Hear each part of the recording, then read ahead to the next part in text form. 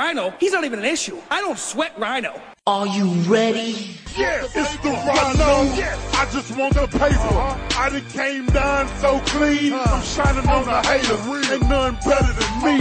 Paint wetter than heat. 400 degrees. And out come Rhino. I just want the paper. I done came down so clean. I'm shining on the haters. Ain't none better than me. Paint wetter than heat. 400 degrees. Look out, Rhino. Here comes Rhino. I just want the paper. I done came down so clean. I'm shining on the haters. Ain't none better than me. Paint wetter than heat. 400 degrees. Rhino. It's Rhino. That was Rhino. That a thrill. The veteran Rhino came in. In the grill, for real. This year, I take no. The veteran Rhino came in. For real, we bosses. Rhino. Welcome back to a long overdue edition of the Rhino Wrestling Review, brought to you by our friends at ProWrestling.com, and also brought to you by Social Distancing, brought to you by Washing Your Damn Hands, you nasties, and brought to you by those of us who have defeated the evil villain that is COVID-19. I'm your host, Dan Rhino, joined via social distancing technology by Will Lewis. Hello. And Jason Calcebetta. What's up, everybody? Jason Calcebetta here for Rhino Wrestling Review Live. How's it going, everybody? Brian Alvarez here on Wrestling Observer Live. And, of it's course, nice to know that we didn't lose a step. Again, of course, our friend Brian Alvarez joining the show. What's up, guys? Anything weird been going on lately? No, I'm just happy to be here via satellite right now. It's pretty cool. Why don't we just all get together and record? We should just all get together in the same place.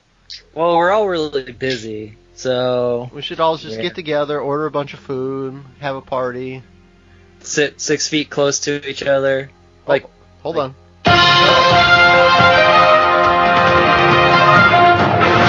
Breaking news just in. Turns out the world's ending, Jason. Pandemic. Yeah, pandemic 2020. So you guys, by the way, are both essential employees. So my hat's off to you.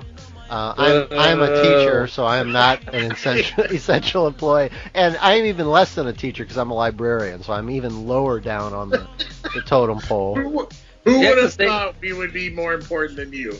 Yeah, because they closed the bookstores now, too, so everyone's just like, don't need books anymore. Oh, hold on.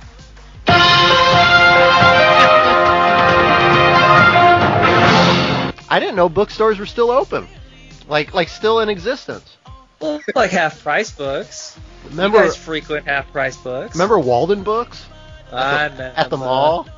Jamestown Mall. B. Dalton? They used to have multiple bookstores in the mall. I would never go into B. Dalton bookstores. I was a Walden's You're guy. A Walden guy? Yeah. For life.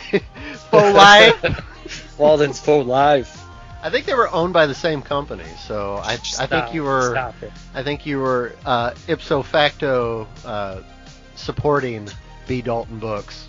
Yeah. I don't like that. One was discounted, one was not. Yeah, I just crushed your world. Yeah, I don't like it, but congratulations to you and Mrs. Rhino for defeating COVID-19. We did. Can we say that on the online?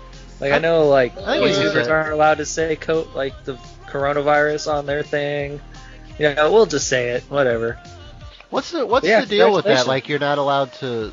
I heard that people that are making masks and stuff and selling them, they're not allowed to use the words like coronavirus or COVID-19. You guys can't even use them in any kind of retail capacity?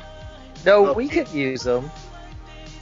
But you can't use it in any kind of for selling purposes or anything like that? I don't understand what how this whole thing works. I've been very out of it for the last 3 weeks. I'm just kind of getting back to semi-normalcy. How dare you? Yeah, Dan, you need to pay attention more. Dude, it was bad. That's the reason we've been off for so long.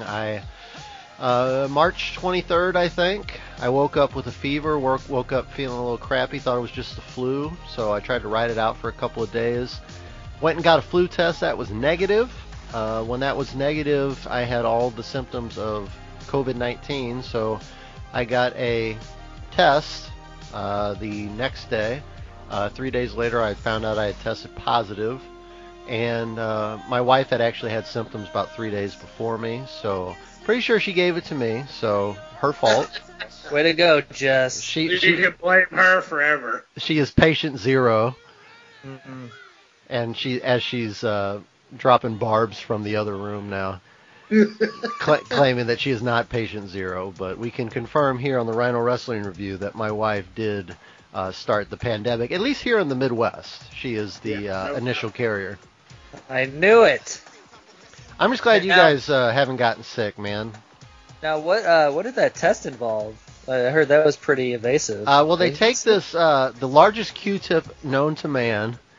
Ooh. They shove it up your nostril, and they do not stop until they have tickled your brain a little bit. It's very similar to that episode of The Simpsons where Homer shoves the crayon up his nose. It was very similar then he to that. becomes a genius. Well, I did not become a genius. It was so weird because it hurt, and then it didn't hurt anymore, and that worried me a little bit. That maybe they had swabbed a little bit of my brain cells, and that like my pain receptors had been turned off. You suddenly forgot how to do math. Mm-hmm. Yeah, well, I forgot about that when I stopped being a teacher. So. Oh, okay. So it was about 2 weeks of hell, about half a week of just feeling kind of crappy. And now I'm feeling pretty good, but I have not been able to smell or taste anything for 16 days. No big deal. That's what they say. It'll come back. Yeah, it'll come back eventually. It's just like I said before, just use this time to eat all those bad Schnucks pizzas that you want. Well, Jason told me that I looked kind of skinny. I do feel like I'm like... You look skinny. I feel like I'm sunken in a little bit. I don't like it. Let me see that ab V-line that you got going on probably. I'll show you that later. Ooh. I'll just send you junk pictures. Like, did I go down too low? Sorry about that. Too far. Well, hey, speaking of too far, let's talk about WrestleMania. Yeah, that wasn't a very smooth transition. But guys, WrestleMania took place, and it took place in front of an empty crowd at the Performance Center in Orlando. It took place over 2 nights. First of all, let's just get your general reactions. Did you guys give WrestleMania as a whole thumbs up, thumbs down, or thumbs in the middle? Jason Calzabetta, what were your overall reactions to WrestleMania before we break down the card? I enjoyed WrestleMania. So I feel thumbs like up. It was thumbs up for Mr. For me, Calzabetta. Of course, thumbs up. Were you pleasantly surprised by WrestleMania, or was it kind of what you expected it to be? So I went in with zero expectation because with no crowd, no nothing, I expected bare minimum. And I thought we got a little more than bare minimum. So to me, I was pleasantly surprised. Will, what about you? Thumbs up, thumbs down, or thumbs in the middle? Actually, yeah, thumbs up for me. Watched it over. Actually, I watched it all in one day. So, I mean, the 2-night thing didn't work for me because I had to be at work consistently. That's not how we enjoy WrestleMania. Yeah. We have to watch 8 hours all together. I know, but I watched it all on Sunday. I went in with zero expectations just because everything on WWE programming from weeks, since all this stuff started, has just been awful. Like, the crowd, I think I made a statement earlier. We'll talk about this later. Wait a minute now! Uh-oh. I think... Vince isn't happy. Mr. McBossman isn't happy. I know. I think WWE wrestling is almost unwatchable without a crowd. But WrestleMania was good. I came away happy. I felt the same. I'm a thumbs up on this WrestleMania.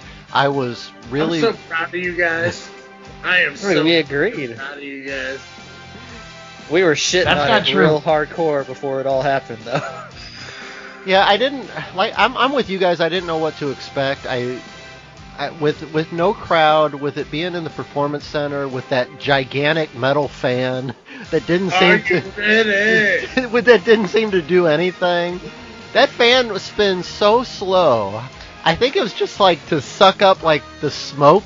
Like if people were like lighting up a dart in the performance center, I think it's like one of those fans that like you see at like the bars that still allow smoking. I don't see how that fan could cool down anything. So I'm sure the competitors were very warm in there, but there was less bodies in there as well, and less stinky wrestling fans. So it is possible that it kind of just balanced itself out. But man, I thought that they did a heck of a job of presenting. I thought everybody worked super hard, which it's probably kind of hard. You got to imagine it's kind of hard to get motivated in front of an empty arena when it's this environment is just so like cold and calculated in the fact that you know that this match is going to be edited. You know that if you make a mistake, they could take it out. So, you know, do you think that kind of like steals your mojo a little bit? And I'm not talking about your favorite mojo. Mojo Rawley? Mojo Rawley! I'm sure we'll talk about him in just a second. But you got to think that it kind of like takes, you know, some of your energy out a little bit. But I thought everybody worked extremely hard. I enjoyed most of the matches, and I really enjoyed the 2 pre-taped kind of gimmick matches that we got both nights as well that we're going to talk about. I thought those were very well done. I thought the production value of those was fantastic, particularly the Bray Wyatt John Cena match that I really, really enjoyed the way that they presented that. But let's get into the card. First thing I want to talk to you guys about, Jason, I'm going to ask you, who is your favorite WrestleMania host ever, and why is it Rob Gronkowski? It's Rob Gronkowski because he's terrible. That doesn't make any sense, because Rob Gronkowski is amazing, and I thought he did a heck of a job. He was dancing, he wore sunglasses, he won the 24/7 title. So you set me up for failure, because wasn't Hogan the host last year? Well, I think Alexa Bliss was, but she brought out Hogan. But yeah, Alexa Bliss probably should have hosted this year again. One of them is a better wrestler, and it's not Alexa Bliss. So. Whoa! Oh, sorry, Will. Oh. Yikes. That's not true. I love that the listeners are not going to be able to know whether that's Jason really saying that's not true or me pressing the drop on the soundboard. That's not true. There you go. It is true. He's hitting it right now. So, Will, what were your impressions of Rob Gronkowski? Why was he there, and why did you love it? Dan, I believe there is a specific drop in there for Rob Gronkowski, because I believe he was the... It's all the perfectly roasted, endless prime rib you could ever want. Prime he rib. Was the worst. The worst! Yeah, Rob, he sucks, man. God, he's so bad. He's just... Like, if I wanted a douchier Mojo Rawley, I would have asked for a douchier Mojo Rawley. And now, and now I have dose Mojo Rawleys on my TV. And who thought that you could get any worse than Mojo Rawley? But it turns out you can, and it's Rob Gronkowski. Get hyped, Dan. Get hyped. I don't want to. I just beat coronavirus. I can't get too hyped. My lung capacity still is. The worst. Yeah, you got to keep that hypeness down for a little while now. You don't want to overhype yourself. Also, I thought it was pretty funny that Mojo Rawley was playing babyface and heel at 2 points in the 2 days. He was babyface Mojo Rawley. Yep, that guy. Mojo Rawley. But he was babyface Mojo Rawley. He was the hype man. And then he came out with his stupid shatter thing on when he was going for the 24/7 championship. He had to try out all the different characters to see if the crowd reacted to any of them. And it turns out the crowd didn't react to any of them. But there was no crowd. No. Do you think the crowd didn't show up because they knew Rob Gronkowski was hosting? I mean, that's what I would assume. I would assume so too. Jason's saying Jason's saying. That's not true. That's not true. Jason, your boy Dave Meltzer decided not to rate the matches because he felt that He's being lazy. Well, I don't know if he's being lazy. He does like 100,000 words a week, or some horse shit like that. I'm proud of him for half of it's recognizing his accomplishments, Dan. Well, he's a friend of the show, as is. How's it going, everybody? Brian Alvarez here on Wrestling Observer Live. We gave Meltzer a Horny Award last year. And Brian Alvarez is a regular guest on the show, so I don't know why you think I'm so anti the Wrestling Observer. I don't understand. I'm a big fan. One of the three of us. Yep, you are one of the three people that subscribes to the Wrestling Observer. But Meltzer decided not to rate the matches because of the taped aspect. He said something about he didn't feel that it was fair because, if somebody botched a move, it could be edited out. The thing is, though, like those Saturday night main event matches that I used to watch growing up, all those matches were taped. They were in front of a crowd, but a lot of those matches, if there was a botch in there, they would edit it out, and he would still rate those matches. So I was it kind of confused me a little bit about why he still didn't feel like he could rate these matches. Am I like looking into it too much here? I mean, I always think you look into that stuff too much, but That's not true. to me, it's just a different time from what you referenced there. Saturday night's main event was a lot different from what it is now. And, I mean, for a lot of the matches that we saw, it was a lot better than what you would expect, I think, personally. Mm-hmm. I mean, if it was me, I would have a lot of trouble going out there with no fans, So. Well, we do this podcast with no fans. We don't have any problem doing that. Consistently. We got a couple of listeners. We've done over 100 episodes of this podcast with no fans. I think we do. I think we do just fine. I wonder how much editing they actually had to go back in and do on the matches themselves. I was kind of wondering about that too. I hadn't heard any reports or anything like that, but you figured that some of that stuff would have got leaked out, like so and so botched this move and broke their ankle or something like that, so they went back and taped it up and then they came back and finished the match. But I didn't hear anything like that coming out. You think it would be kind of hard to I don't know. Do you think it'd be kind of hard to do as far as like editing, matches like that on the fly, or does somebody come out and say like cut, and then they reset, like a movie studio? I just can't even imagine that happening. Like, because I would feel if the edits would be noticeable if with the pace of the match. I think like starting and stopping the matches, like you can tell on Raw and SmackDown that they stop wrestling when they go to commercial break. Yeah. Because they come back and they're not sweaty, or I think I saw it this past week. Like they stopped, and then when they came back, Asuka was completely standing still with a chair that she was about to pick up, and then she started running forward. Like it was a very small slip up, but I would imagine it would be a pretty noticeable that it would be edited. Hey Jason, are they going back to live shows in the near future? Is did you send me that article that I think that Raw and SmackDown they're not going to be pre-taped? Something about like the contracts, they have to have a certain number of live shows every year for USA and Fox.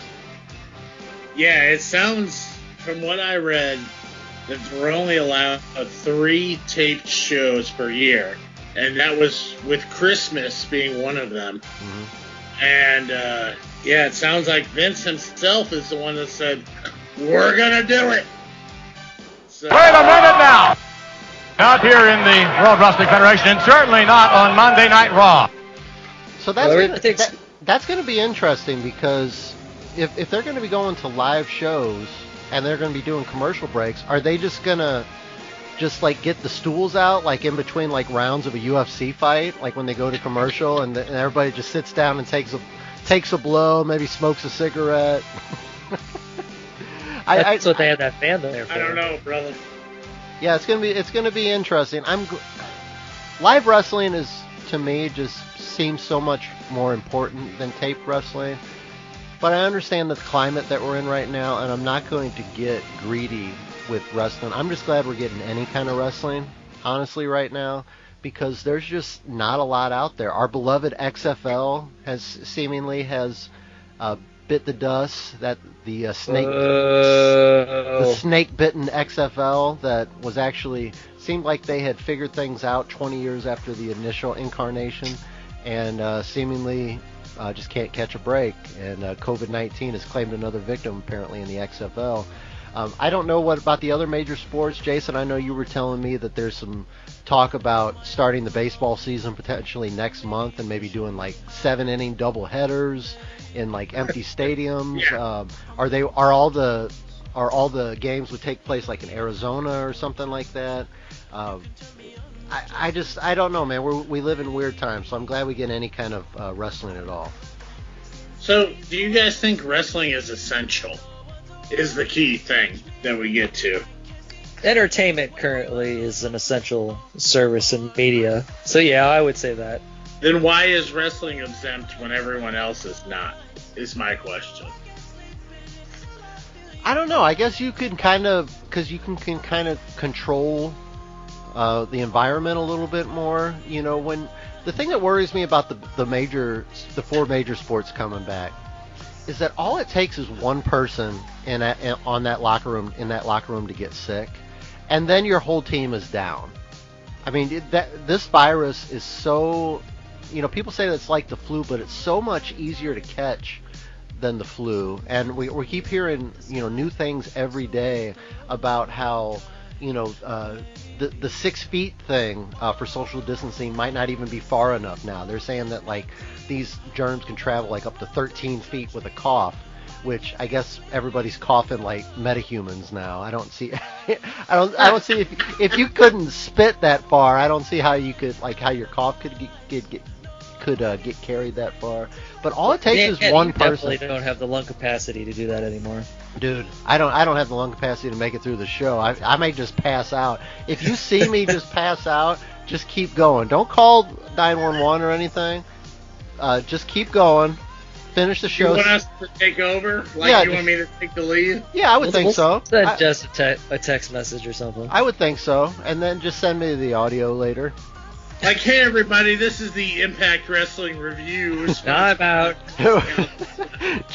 Will Lewis has left the conversation. Well, hey guys, let's talk some WrestleMania. We started off the first night, Alexa Bliss and Nikki Cross taking on the Kabuki Warriors for the women's tag team titles, and it would be Alexa Bliss and Nikki Cross winning those tag team titles in a little over 15 minutes. What did you guys think of the match, and what do you guys think of the title change? Will, why don't you go first? Well, you know me, I'm a sucker for anything with Alexa Bliss in it. But, I mean... Can't wrestle. Oh, stop it. That's not true. Thank you. No, but I mean, I thought it was fine. I thought it was a strange match to open up WrestleMania with. I feel like it should have been more of like a filler, like in the middle. That's high praise. Yeah.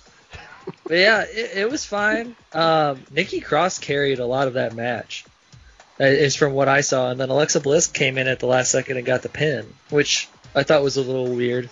I think you could have given the pin to Nikki Cross, and I think it would have suited her a lot more than it would have been for Alexa Bliss. But it was good. I thought it was wrestled pretty well on both sides. Jason, they had a rematch on SmackDown this past week, and Nikki Cross and Alexa Bliss were victorious once again. So this tag team of the Kabuki Warriors that was seemingly unbeatable, I think they had the title since like October or something like that. Now all of a sudden they've lost back-to-back matches. Does that spell signs that we could be seeing a breakup? We saw Asuka in a singles match also on SmackDown. And, I don't know if that means that the Kabuki Warriors have kind of run their course. Are we going to start seeing these two in some singles feuds? Or are we going to see these two in a feud with one another? What do you think we see going forward? Well, I think when you say unbeatable, you got to be honest and realize they've only defended the titles maybe 3 or 4 times. Yeah, but they still didn't get beaten. So technically, I mean, you're right, Dan. You're right. And I mean, to be fair, Asuka's been one of the empty arena MVPs by far. That's true. She's one of the ones that makes the empty arena shows worth watching. Between commentary, between wrestling, between both. You know. Would you say that Asuka's been actually doing some of her better work recently over the last couple months? Because we always talk about how she really lost her momentum when she lost that match to Charlotte at WrestleMania, and then once the streak was gone, that was the aura of Asuka was gone. Would you say that she's kind of stepped up her game a little bit more? Yeah, I mean, honestly, Asuka's one of the better ones right now, and I think personally the women's division could use a shot in the arm between the 5 or 6 regulars that we consistently see. But I think Asuka coming back from, everyone shit on her booking for the longest time. And, now she's back, and she's probably one of our focal points of these empty arena shows. I hate to say SmackDown, but she's been on every show you can imagine. Well, Alexa and Nikki Cross, it looks like they are heading into a big matchup next week on SmackDown against Carmella and Dana Brooke. Will, what do you think about that big matchup? Great. It's great. Like, if you advertise that match, I think you would have an empty arena match anyway, because I don't think anybody would show up. I know, and you know me, I always love seeing Mandy Rose wrestle in a ring, or Dana Brooke. They're the same person, guys. Hold on. That's not true. They're the same person. God, there's no other tag teams. You got the Kabuki Warriors, you've got the Iconics who've fallen off the face of the earth. Are they still on the roster? Yeah, they're still on the roster. Exactly. I miss Peyton Royce dearly. And then you've got Alexa Bliss and Nikki Cross. Mojo Rawley. Mojo Rawley's a man. Mojo Rawley. Thank you, Chris. He's mannish. And that's it. That's the only 3 tag teams that are legit tag teams. I believe I just mentioned Carmella and Dana Brooke. So those are the only 3 tag teams that are legit tag teams. The next match was a big one as Elias took on Baron Corbin, Jason, and this match went 9 minutes. Would you say this match was 8 minutes too long? I would not. I thought it was pretty good for a filler match. Oh, you said that to me on purpose. Yeah, well, that's just like your opinion, man. Dude, this was bad. This was really bad. The fact that this match came after the Alexa and Nikki defeating the Kabuki Warriors, I'm just like, this made Alexa and Nikki and the Kabuki Warriors seem like Steamboat Savage at WrestleMania 3. This is so just did you not awful. buy into, Elias came back from getting chokeslammed off the second deck of the Performance Center. He's very Brazilian, by the way. Yeah. He's very Brazilian? He's Brazilian. What does that mean? No, he's I get it. Brazilian. Brazilian people are tough. He's very tough. I get it. Okay, now I get the... I get the metaphor. And he also has a Brazilian wax in his nether region. Probably. But no, he got thrown off for that. What was that? What would you say? That's 2 stories? That 2-story tower? At least 10 stories. 10 stories? Throw some K-tape on that shoulder and get out there and wrestle. Shit it and get it. Yeah.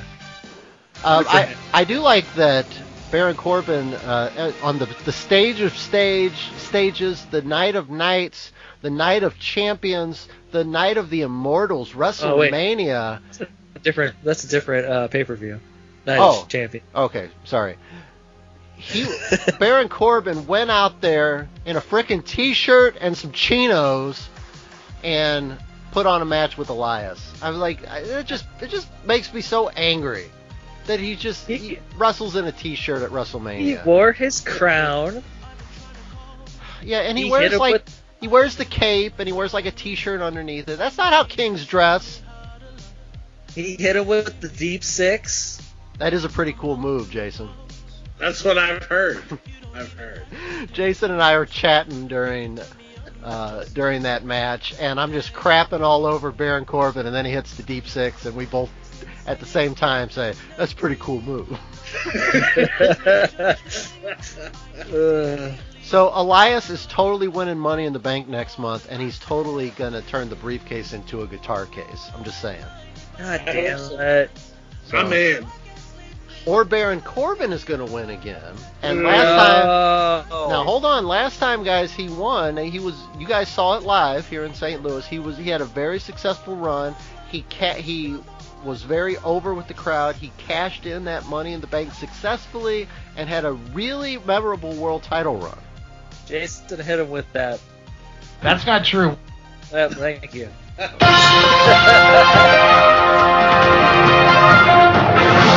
Oh, this just in, he was the drizzling shits with the Money in the Bank briefcase, and so bad that he unsuccessfully cashed in that Money in the Bank briefcase, and then they gave him a different gimmick, a king gimmick, to try to get him over, and it's still not working. I wouldn't say not working. What is that? What are you talking about? What do you like about Baron Corbin? It's fine. He's a good kingy heel. That's not he true. He is a good heel, I think. Okay. I'm the only one speaking any kind of sense here. Why the fuck you lying? Why you always lying? I don't get it. I don't get you guys. You millennials. That's true. That is true. We are millennials. We're not that far apart. Dan almost hit end call here, I'm pretty sure. Oh, my arrow is very close to hitting end call, by the way. I just need to move that over, by the way. Speaking of another match that I just did not get into, Shayna Baszler challenging Becky Lynch for the Raw Women's Championship. This match went 8.5 minutes. I could hear it in both of your voices. There's a little bit of cringe there. Man, this match, for all the build-up that this match had, this match started with literally Shayna Baszler ripping a chunk of the neck out of the neck of Becky Lynch, and then it ends up with a finish that we've seen on NXT before. I believe it's the same way that Kairi Sane defeated Shayna Baszler for the NXT Women's title. Twice. Where Shayna Baszler has her opponent in the rear naked choke, and then they roll over the top of her and pin her shoulders to the mat. That's how this match ends that has been built up for months. Shayna Baszler winning the Royal Rumble just to lose the same way that she usually does, with that same kind of flip over pin. Will, general take on this match? I just did, like, for it being one of the more interesting feuds going into WrestleMania, man, it really fizzled. At WrestleMania, the match was boring. I didn't like it was wrestled fine, but it was a lot of like, I'm gonna put you in my finisher, then you're gonna escape and put me in your finisher, like back and forth finishers the entire time. No, we're not talking about Brock and Drew. We're talking about Shayna Baszler taking on Becky Lynch. Like, these are two people who have put on good matches before. We know that they can go, but they were literally just like, that's not true. It's debatable on Shayna Baszler. What's your favorite Shayna Baszler match? The last one? Herbert's Bianca Belair, because you guys all love Bianca Belair. God, no. But I felt like this match just kind of fizzled, and then we had that. It's just a really bad ending. So in the last two WrestleManias, Becky Lynch has pinned the person who she's wrestling against and not submitted them, and that's literally her finisher. Like, she pinned Ronda Rousey, now she pinned Shayna Baszler. It's just boring. It was boring with a bad ending. Jason, Will said that it was one of the more interesting feuds leading into WrestleMania, and I wholeheartedly disagree with that. I saw the look on your face, and you were like, "Are you serious right now?" But I thought it was. Becky had a truck. Well, you had your chance to talk. We saw we saw Elton John Becky come out. We saw truck driver Becky come out. We saw all the different cosplay Beckys come out over the last several weeks. Jason, were you looking forward to seeing this match? Did it meet your expectations?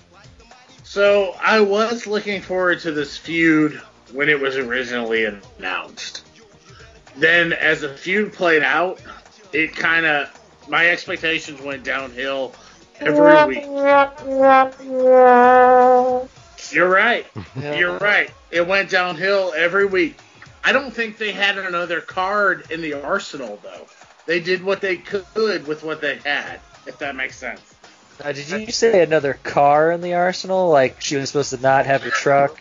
Or another card, like the Queen of Spades card. Hey. That's good.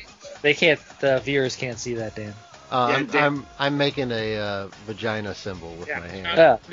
Self high five. Oh no, I was trying to do the Ace of Spades symbol, and it just ended up looking like a vagina. That doesn't work on a podcast.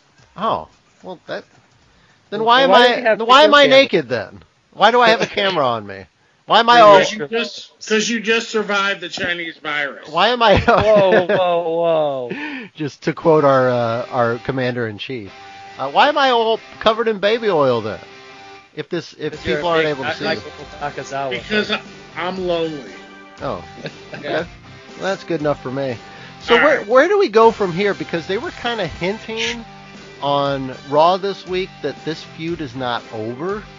Becky kind of cutting a promo, and Shayna kind of cutting a similar promo that this feud is not over. I honestly think that they just need to cut their losses and move on to something else. I think that the Shayna Baszler experiment.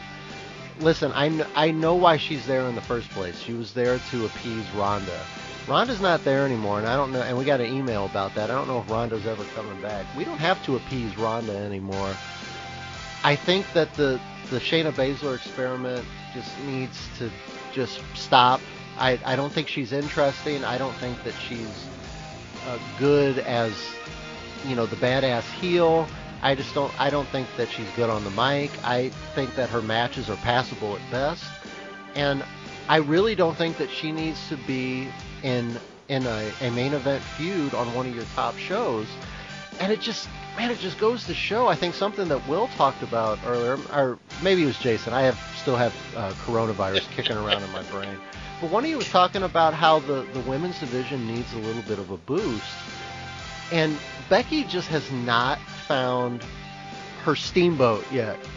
She has not. Ric Flair has not found her steamboat yet. It's fucking Charlotte, but we're tired of seeing it. Yeah.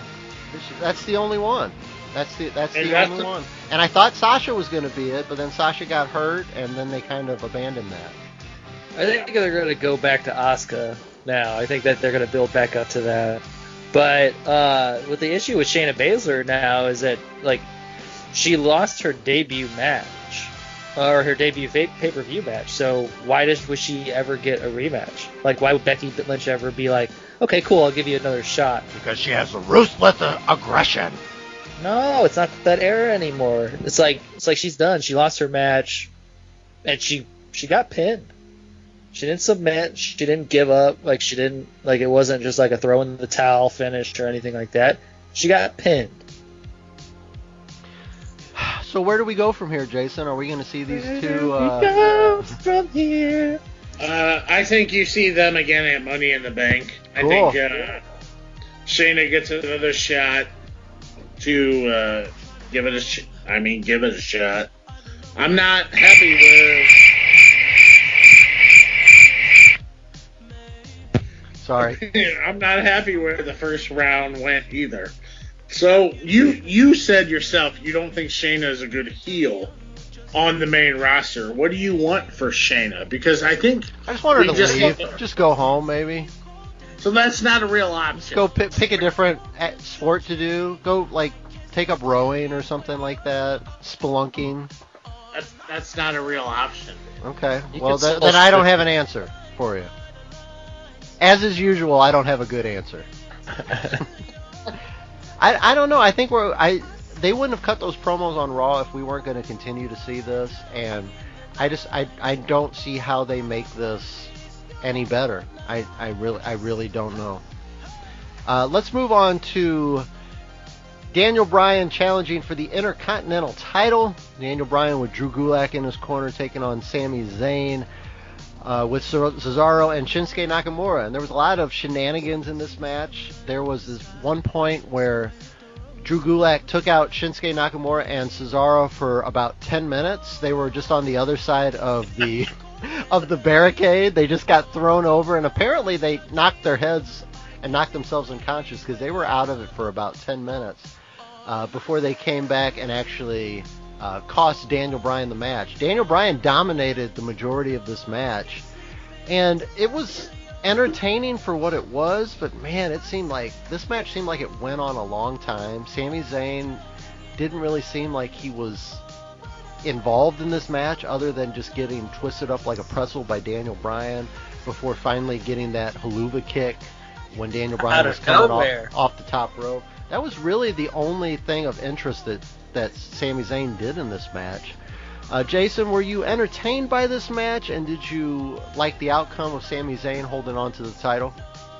So I was entertained by this match going in because it should have been two of the best in a pure wrestling match, and it was not. A couple of former Ring of Honor guys.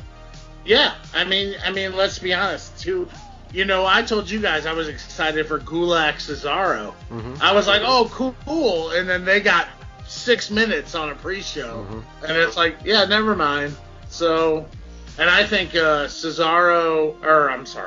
Daniel Bryan and Sami Zayn should have been a 20-minute pure wrestling match. Just let them roll, no bullshit, you know, because we know they can both go, especially Bryan, even though we haven't seen Sami Zayn wrestle in God knows how long, we all know he can go, you know, especially when the lights are on. But no, they decided to, you know, mess it up with his group and all that stuff. I just think it was booked wrong, personally, especially for WrestleMania. Will, so you are the resident Sami Zayn fanboy on this panel. What did you think of the match? So I agree with Jason. I thought it. I thought there was a lot of a lot of bullshit that went on during the match that kind of took away from it. But like, if you cut the fat off of a steak, and then you just with all the perfectly roasted, endless prime rib you could ever want. Exactly. But if you're cutting a steak, you cut the fat off, and then you grill it, and it's still pretty good. And I thought the match was pretty good. I thought, given more time and not as much outside shenanigans, I thought they would have probably had the best match of the night. But I mean, Daniel Bryan and Sami Zayn were when they would trade offense, they were hitting each other pretty hard. Like, it didn't seem like your normal WWE wrestling. It seemed like they wanted to go back to that kind of Ring of Honor style that they've been used to before. And then, of course, Sami Zayn won. So I go home happy because he's the greatest Intercontinental Champion of all time. So that's not true.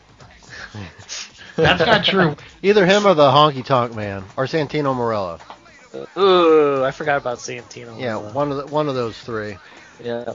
Well, I don't know, man. Do you think Daniel Bryan? I know he's got another baby on the way with his wife, Brie. Do you think that Daniel Bryan is going to start working a lighter schedule? Do you think this loss kind of is going to precipitate the fact that we might see a little less of him in the near future and maybe just on special occasions?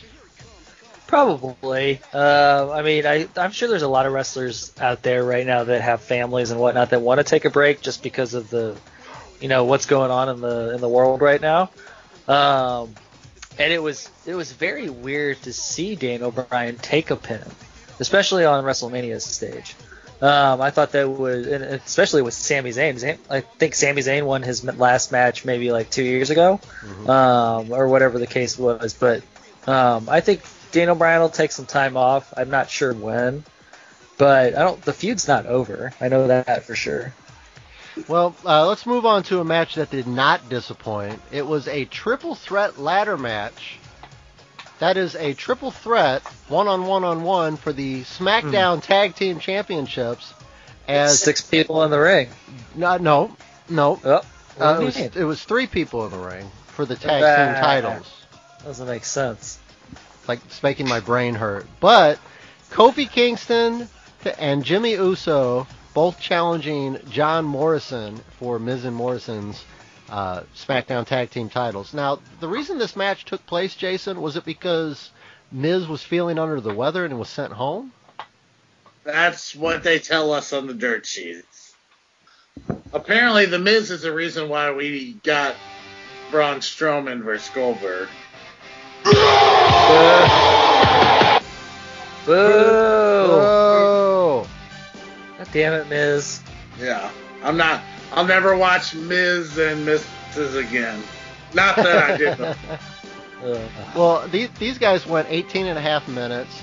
Nobody in the crowd, and they are just throwing their bodies all around with some vicious bumps, some big-time spots. I thought this was as good as we'd seen John Morrison, Johnny Mundo, Johnny Nitro, Johnny Impact. I thought this was as good as we've seen him in the last few years. What are you trying to say, man?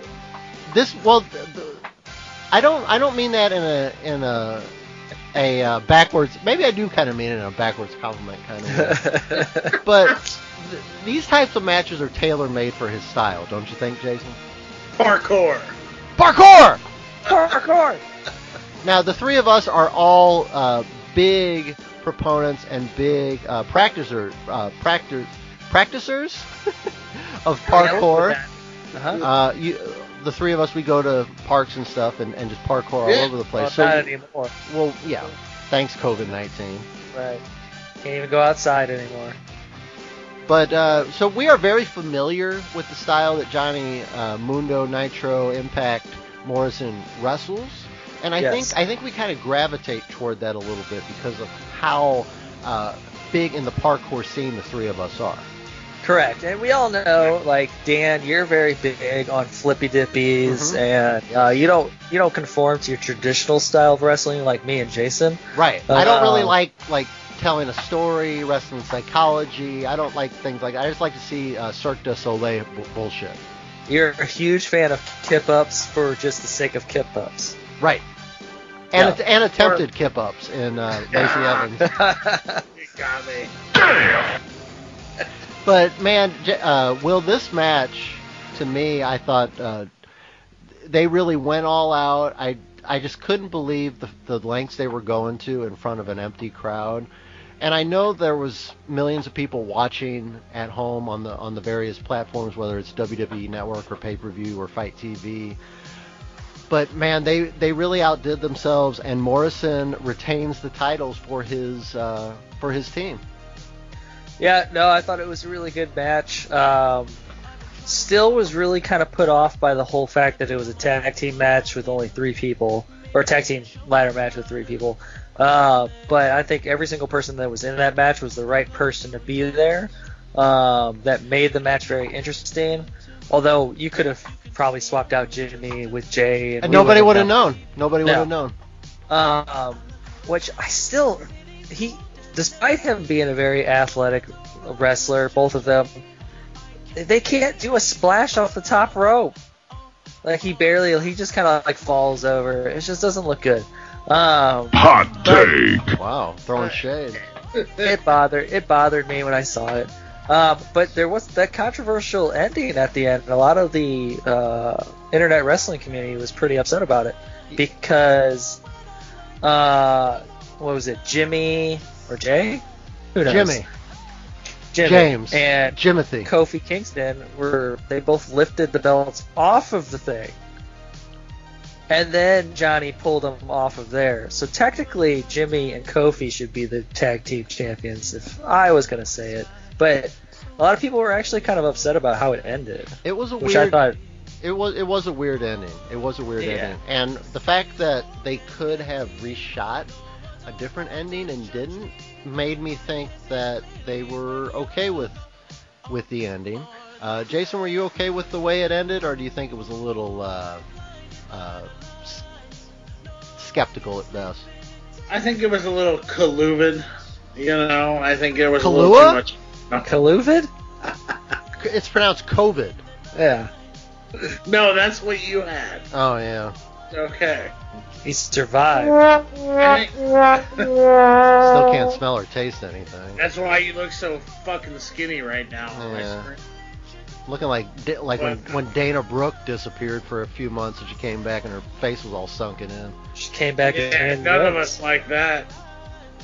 But no, I just think it was a fantastic match, but the ending was a little bit too much. It was definitely overbooked, in my opinion. But I think the right guy won in the end, because I think Miz and Morrison. Hey. Ho ho. Miz and Morrison. Hey. Hey. Ho ho. I think the right guy won in the end, but I think what Will mentioned, the other two taking it off the thing, and then Morrison falls, literally just back falls onto a ladder like, hey, these are mine, and taking a bump for no reason. Right. He's like, watch this, parkour. They're like, bro, you're not an Impact anymore. You don't have to do that. No. Watch this, parkour. Watch me flat back bump on this ladder. Watch me impress my wife. Like, bro, she's not here. Nobody is. Nobody.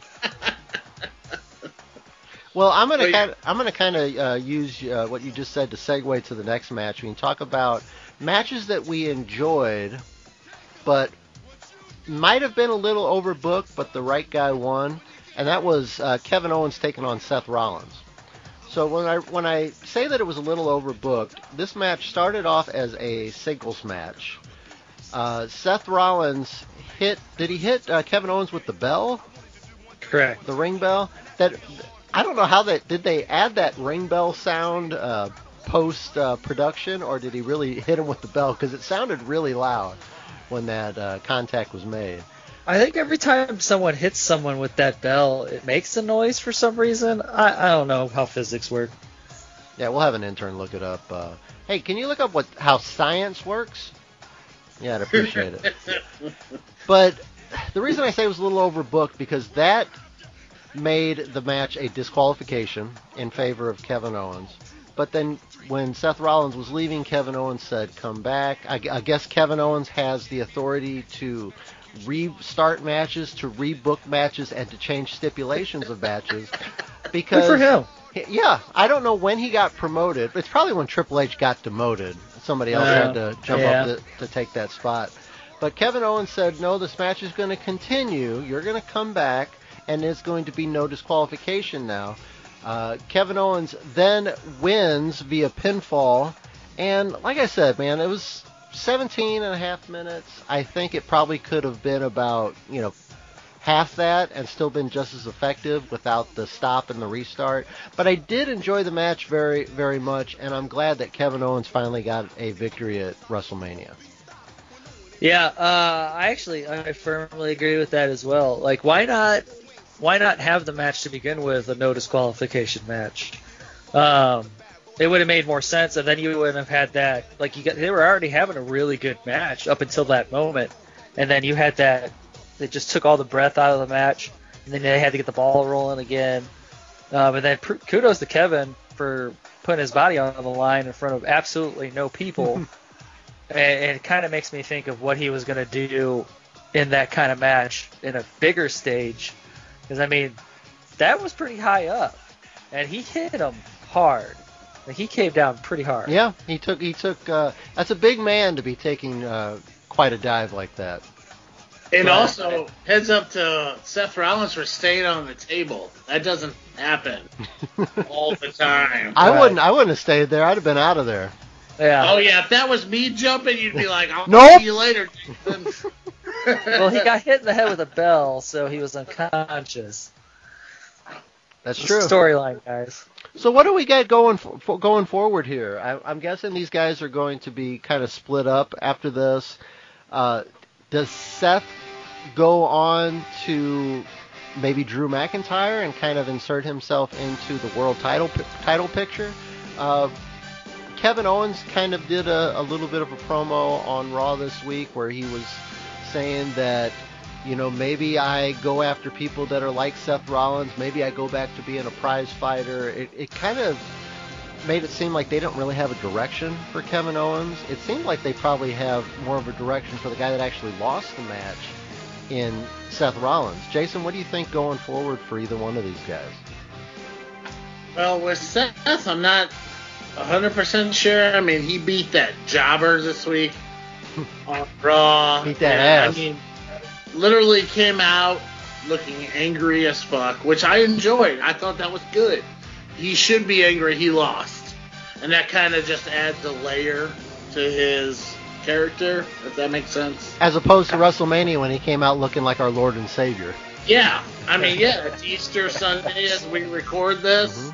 Mm-hmm. That's great. Seth is risen, guys. Yeah. So, for Seth, I'm in a wait and see mode. With Owens, I have no clue. I'm not gonna lie, I have no idea. I don't think they do either, honestly. No, I don't either. The thing with Owens is you can kind of put him wherever, and he's gonna excel. He's kind of a fan favorite. He can be a face or a heel. I mean, with literally just a punch or a kick in the dick, he's either a face or a heel. Like, oh, okay, cool, no big deal. But no matter what, people love Kevin Owens, so you can almost throw him into anything. So I'm not sure what he's doing, but with Rollins, I'm in a wait and see mode. Will, you're the big Seth Rollins guy on the panel here. What do you think about what's next for Seth?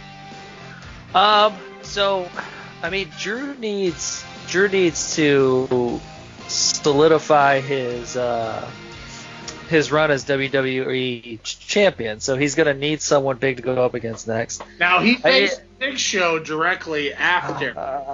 We'll talk about that later. Yes. That's a big win. You don't get any bigger than that. You asked for a big person to solidify. Well, he beat Brock Lesnar and Big Show. That's like a in combined the same evening. 800 pounds of yeah. You don't get no bigger manhood. Than that. Yeah, and the match with the Big Show was like 10 minutes longer.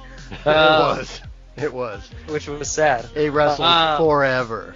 Yeah, but I think right now would be a good time to put Seth into that picture, because having Drew get a victory over Seth, I mean, Seth isn't going to get hurt by losing to Drew, because Seth right now, he lost to Kevin Owens. I don't think he loses any momentum from losing to Kevin Owens. He's very pissed off right now. They can really go any direction with him. But yeah, I like Kevin Owens though. Have no idea what's in store for him next. That one's really up in the air. Our co-main event of night one of WrestleMania. Goldberg defending his WWE Universal title. He has had a long-running feud. This has been built up for months. He finally culminates at WrestleMania that he gets to take on his bitter rival, Braun Strowman. Now, this match was apparently supposed to be some guy named Roman Reigns against Goldberg. Yeah, some jobber. I don't know who that is, where they found him on the indie scene, but apparently Roman Reigns has a little bit of an immune compromised situation based on the fact that he has defeated leukemia before and was not comfortable performing at WrestleMania.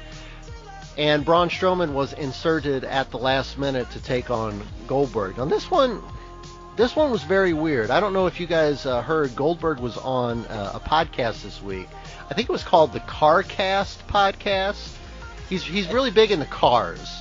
And yeah. I think it was the CarCast podcast. And the story of Roman Reigns being out that Goldberg told was that the match with Braun Strowman was filmed, but it was not announced until the day before WrestleMania on that Friday SmackDown. Goldberg was under the assumption that WWE still hoped that the Roman Reigns match with Goldberg was going to be able to take place. But Goldberg, after they recorded the match with Strowman, Goldberg went home. He said he ate a bunch of junk food. He didn't work out for 5 days.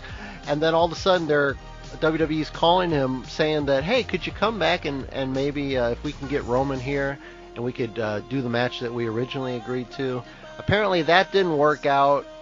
And we ended up getting Goldberg versus Braun. They go 2 minutes and 10 seconds. It was the drizzling shits. It was a spear, power slam, spear, power slam. Braun is your new champion. Jason, you're shaking your head in disgust right now. And you're a big Goldberg guy. So this is probably difficult for you. Now, I'm not as big as Will Lewis, as we have video evidence. That's not true. Yeah. This was, as you said, the drizzling shit. I don't know how else to explain it. You got two powerhouses going at it, and they went, what'd you say, 2 minutes and what? 2:10. 2 minutes, 10 seconds.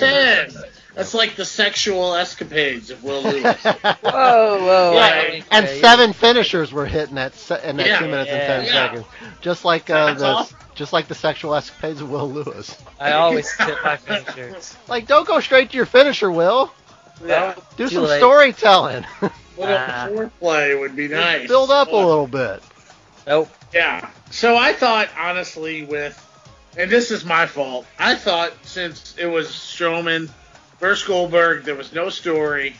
I thought, oh, cool, maybe they'll tell us a story. Oh, oh, dude, and I took it hook, line, and sinker for fucking 4 moves for 2 minutes and 10 seconds, and it was terrible. I can't defend it, which is surprising to you both probably. Yeah. I can't defend this at all. It was awful. Both of them deserve better. You know, Goldberg's the only champion in 4 decades. He definitely deserved better. And, he laid there looking lifeless after a fucking power slam. I don't know if you've ever been power slam, man. It's a pretty devastating move. Motherfucker, you could power slam me and I bet I'd kick out. You do that anyway just because you're a douche. You like to kick out of people's finishers. We tell you, I've said the tagline over 100 times on this show that we don't kick out of each other's finishers. Yet, what do you still do? Yeah, Will. Out at 1. Will, tell me about how terrible this match was. Guys, this I knew from just from them on Friday night when they were just like, hey, by the way, Roman Reigns is out. It's gonna be Braun Strowman versus Goldberg. I was like, well, fuck, this is gonna be awful. I honestly, I had no. So, are you telling me that you had high hopes for Roman versus Goldberg? No. Because I have video evidence about how much you like that. Yeah, we'll post that on the Twitter account at Rhino_wrestling. Oh, like that. But I had no hopes whatsoever for Roman Reigns and Goldberg. I thought it was going to be spear versus spear, no moves, and translates to Braun Strowman versus Goldberg spears, power slam, Braun Strowman, blah, blah, blah. It's the same match. It was going to be the same match no matter what. And, God, it was awful. Whoa. It was awful. And I'll say this again later on when we talk about the next main event. I thought both title matches were the drizzling shits. And it's just really bad when you got what should be your 2 main events. Should be for the belts. Those are your most touted for championship belts in all of professional wrestling. And you give it to some guy who is literally just there because Roman Reigns couldn't be there because of COVID, which is a good excuse. Don't get me wrong. I understand why he couldn't make it. But then you just give it to Braun Strowman, which makes no sense whatsoever. He just lost to Sami Zayn just recently. So now he's your Universal Champion. Where the hell do you go from here? If you don't immediately take the belt off of him, then something's wrong. Well, go ahead, Jason. sorry to interrupt you. And for any of you that follow the internet wrestling community, Braun Strowman just recently was basically shit on because he talked about people asking for a handout and how, Evil Luno of AEW said, hey, support internet wrestling. And Braun took it as people asking for a handout, which couldn't be further from the truth. And Braun gets a handout. He literally gets a handout because the guy there has fucking leukemia and can't fulfill for a reason against him. So, in my mind right now, it's like, fuck Braun Strowman, Right. Well, when being a douchebag, you get rewarded for it. That's true. Apparently. Who would have thought we would love Evil Uno? Right. Not me. Like it's just so weird because like Braun Strowman doesn't deserve that championship. Like he hasn't worked for it. He hasn't gotten over with the crowd. Like, I mean, he's over with some of the crowd, but it's just because he comes out and he goes, raw. Unfortunately. But he's not a good wrestler. He doesn't cut good promos. Like, when he cut that promo on SmackDown this week, I immediately turned SmackDown off in the first 10 minutes. I was just like, this is awful. Well, we opened SmackDown with the Braun promo, and we closed SmackDown with the Braun promo, so... Thank God I skipped SmackDown. So, thank God, because that just goes to show that SmackDown is the best wrestling show on TV. That's not true. Are you ready? Down. Are you ready for the same shit? Just on a new network. It really is the same shit. They told you it'd be different. Are you ready? Daniel Bryan's running away from bad booking. Roman Reigns is punching the stage. Trying to find a good story. Are you ready? Here's a picture of Brock Lesnar. He won't be here. But he's not gonna be here. Dude, SmackDown is it's the worst. It's the worst show on TV, and I say that having watched Ring of Honor last week. So. Wow. You didn't watch Ring of Honor last week. Maybe I didn't. What was it? The best of Jay Lethal? It was the best of Slex. Ah, hell yeah, that's a good show. And one match. And Destro. Ooh. The guy from G.I. Joe. That sounds like a must-see hour of TV to me. I want Braun Strowman to lose the belt in his first feud. Like, he needs to lose in his first feud against his first opponent in the first match. Well, let's talk about what Braun's got coming up, because we've talked about in the past that we thought that they should have put the title on Braun a couple years ago. There was a couple times, and Jason, I think you actually shared a video of when Braun used to turn over tractor trailers and stuff like that. That was Will, but yes. That was Will. Sorry, Will, I got to give you credit for that. But when he was, there was several times when Braun was hot to the point where we could have conceivably seen them put the title on him, and we would have been okay with it. Now is the time that we would have least expected it, and in the most underwhelming, out of nowhere way, Braun is your new champ. Does Braun eventually have a date set with Roman whenever Roman comes back? We don't know when or if Roman can come back. How long this pandemic is going to last, if Roman's going to feel comfortable performing with that compromised immune system.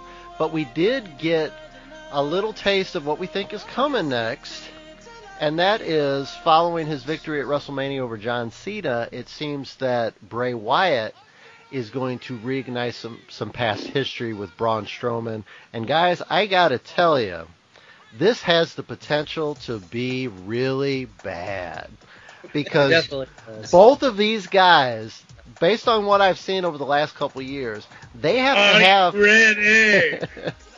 they have to have the exact right dance partner in order to have a good match.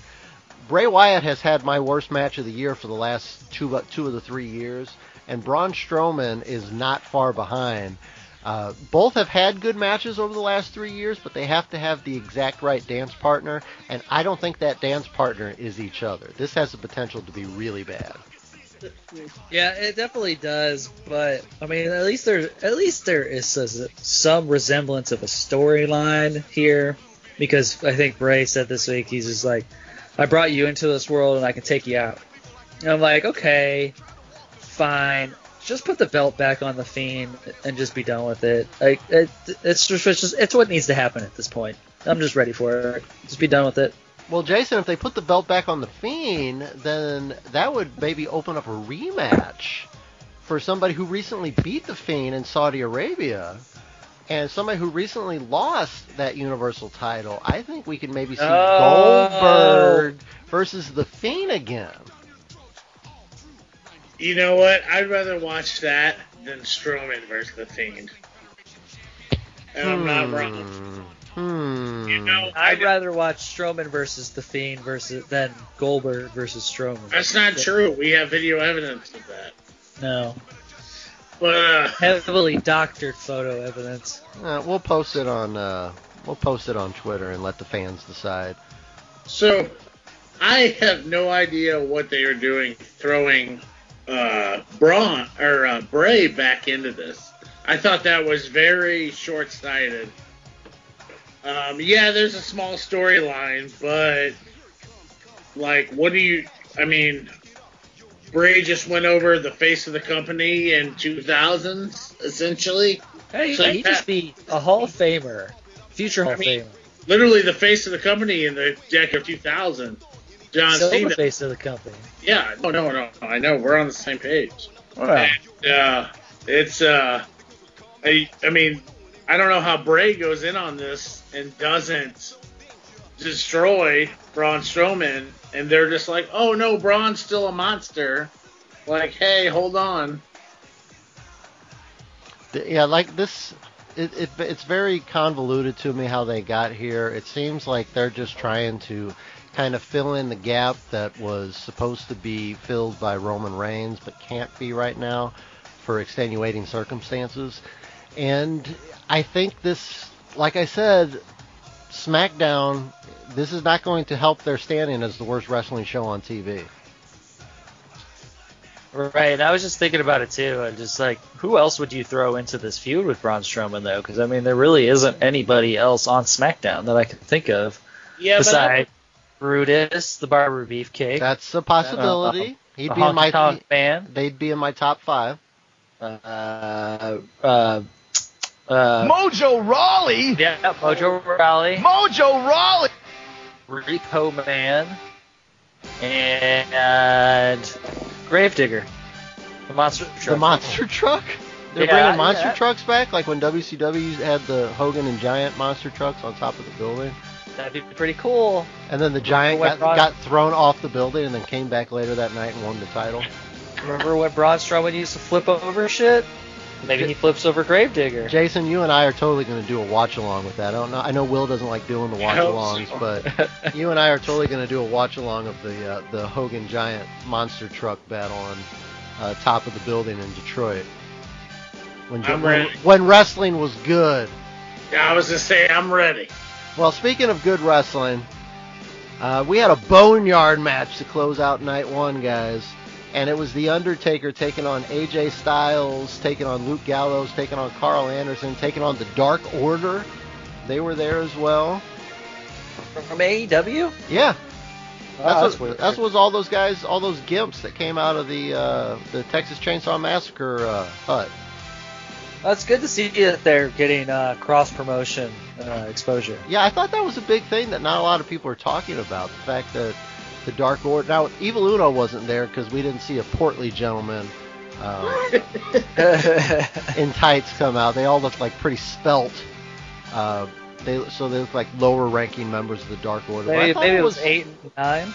Yeah, 8 and 9 were busy on AEW a couple weeks ago, so I don't think they were able to come there. But man, this is the match that the first time I watched it, I thought it was cool, but I didn't think it was like knock your socks off. And then I saw how everybody was reacting to it online and talking about like it was the greatest thing that Undertaker had done, or the greatest thing that they had seen at WrestleMania, or it was the greatest thing that they had seen as like a pre-taped like gimmick match in forever. And I couldn't find anybody online that didn't enjoy the Boneyard match between Undertaker and AJ Styles, and it would end in about 19 minutes with AJ Styles getting buried alive. Will, oh no, Will, you are I've said this a few times about different wrestlers, but you are the number one Undertaker fan as That's well true. on this panel. What were your impressions of the Boneyard match between Undertaker and AJ Styles? I loved it. I loved it from start to finish. I think it was done very, very well. When you utilize the WWE's like production trucks and all that stuff, who put together some of the greatest video packages ever. Jimmy Borash! Yeah. Jimmy Borash here! You gave them like the free reins to do like a final deletion type match, and I thought they knocked it out of the park. I thought it was really cool to see kind of the American Badass Undertaker, but not really. I thought I just everything from the entrances to like it was a very brutal type match. There was some blood in it. AJ Styles looked really good in the match. I thought that made the Undertaker look like an absolute badass. Don't bury me! Don't bury me! Don't bury me alive! Like there was Randy Orton burns down a man's house and gets rewarded for it. And then I'm stuck wrestling the damn Undertaker in a damn boneyard, and I get buried alive. And Randy Orton gets a title shot. I also feel that AJ Styles was probably a little dumb for challenging the Undertaker into a boneyard match, because if I was going to challenge the Undertaker anywhere, I would never challenge him to have a match in a graveyard. Mm-hmm. Plus, the Undertaker killed Gallows and Anderson. He did. So there's that. Well, and he rode away before the cops showed up too. Yeah, and I thought towards the end, I got chills literally at the part where like he was like talking to AJ Styles. He's like, "Hey man, you fought." He's like, "You fought." He's like, "You fought really bravely." He's like, I wouldn't bury you. I wouldn't do any of this stuff. Don't bury me, man. Please don't bury me. I thought it was very, very, very well done. Jason, your thoughts on the Boneyard match? Where does it rank in Undertaker's all-time WrestleMania moments? I'm in the same boat that it was very well done. I think what they had to work with, especially this year where there's no audience, this was the perfect year to do something like this. You know, I don't know how much you guys read, but they said it took 8 hours and a whole day to film this particular 20-minute match. Mm-hmm. And I get it. You know, I think this was the perfect time to do what they did. And as Will said, this is the first time I thought The Undertaker looked great in, 3, 4, 5 years? Mm-hmm. I mean, I don't know the actual terminology, and I thought he had a good dance partner, as we always talk about on this show, me and you, Dan. Mm-hmm. Styles was the perfect one for selling, for, talking shit, Bumping, Yeah, no. He's the one that could jump off the roof, and it was no problem. Like I saw some people on Twitter talk about, well, why can't Undertaker and Sting do this? Well, neither one of them can fall off a shed. I mean, if realistically, let's be honest. Mm-hmm. While me and you would still watch, Will would be like, wow, this is terrible. Actually, I was thinking about that too, is that you could take this style of a match now and you can utilize it down the road. Yep. You can have an Undertaker versus Sting match that's like this, that's heavily produced, and you don't necessarily need to have Sting taking all these bumps, because you could utilize this. You could use fake Sting. You could use these fake Sting. Yep. Whoa. Jeff Farmer. So my thing is, just hear me out. Like, if next year, let's say me and you and the three of us go to WrestleMania in LA. We have a Boneyard match? And they show they show a match on the Titantron of The Undertaker and Sting at a different location. Are you okay with that? After you spent $3,000 to sit, third row, whatever you guys want to say. Well, I got to tell you, having been to WrestleMania and having sat up pretty high, you find yourself watching a lot of it on the Titantron anyway. So, okay.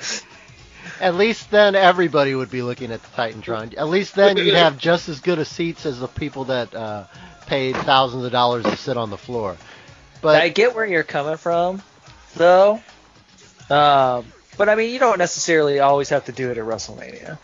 You're right. You could do them at any time of the year. At Crown Jewel. Crown Jewel, Great Balls of Fire. Battle in the Sand. Yeah. Night of Champions, Great American Bash. Ooh. Halloween Havoc. Sacrifice. Lockdown. Lockdown. Hey, I was trying to think of a Ring of Honor pay-per-view. Literally couldn't think of one. Gateway to the Best? Or what was the one? Gateway to Honor. What was it called? Gateway to Honor. No! God, please, no! No! No! No! Will, is your boy The Undertaker done? Do you think this was... A lot of people say this was a perfect way to end it.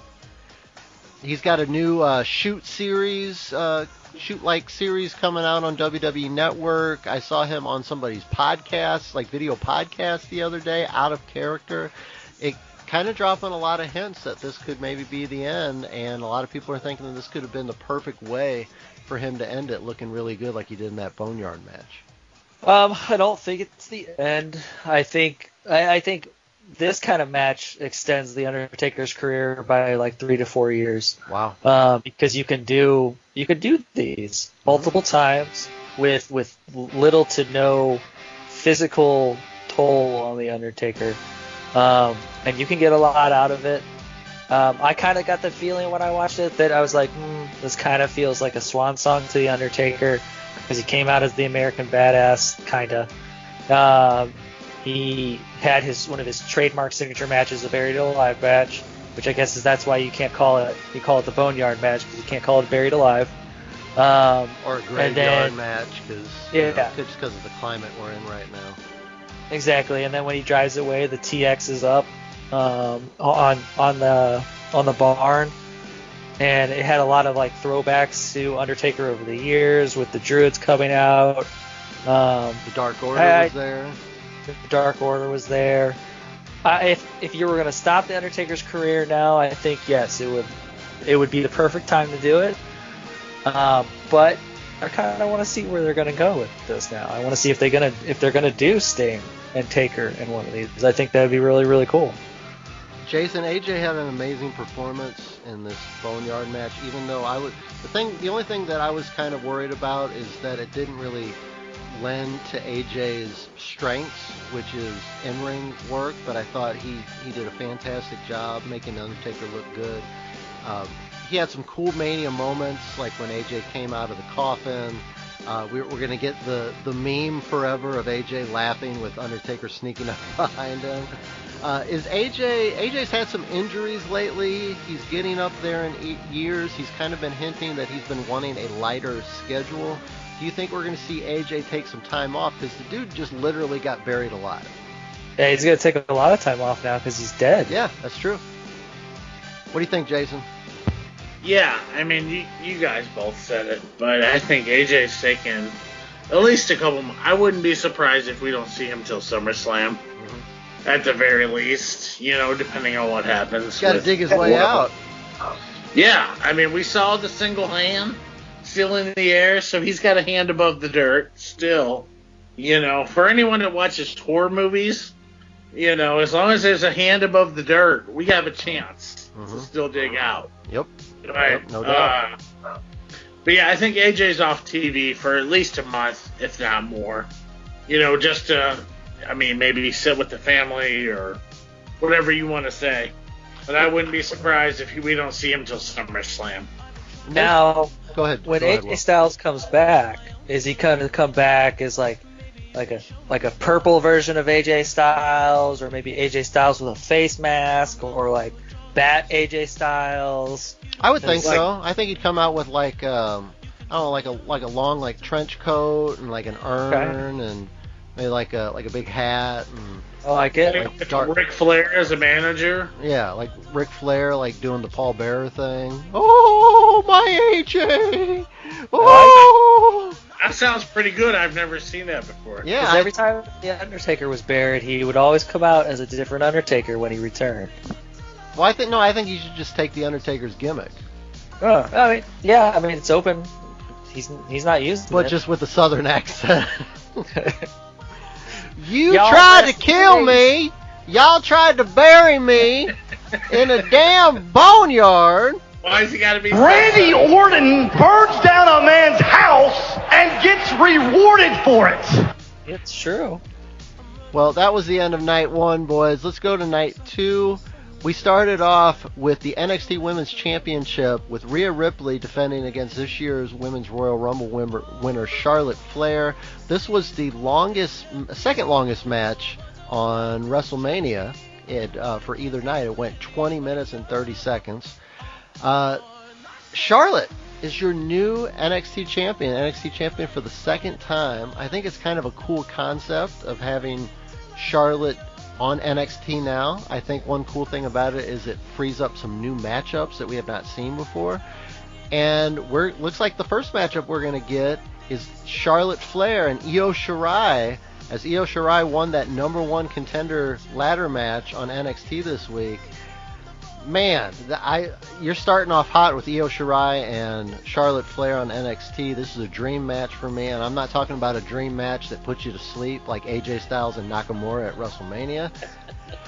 and then, however this match goes, Charlotte has a whole new slew of opponents on NXT. I would love to see Charlotte and Candice LeRae. I'd like to see Charlotte and Dakota Kai.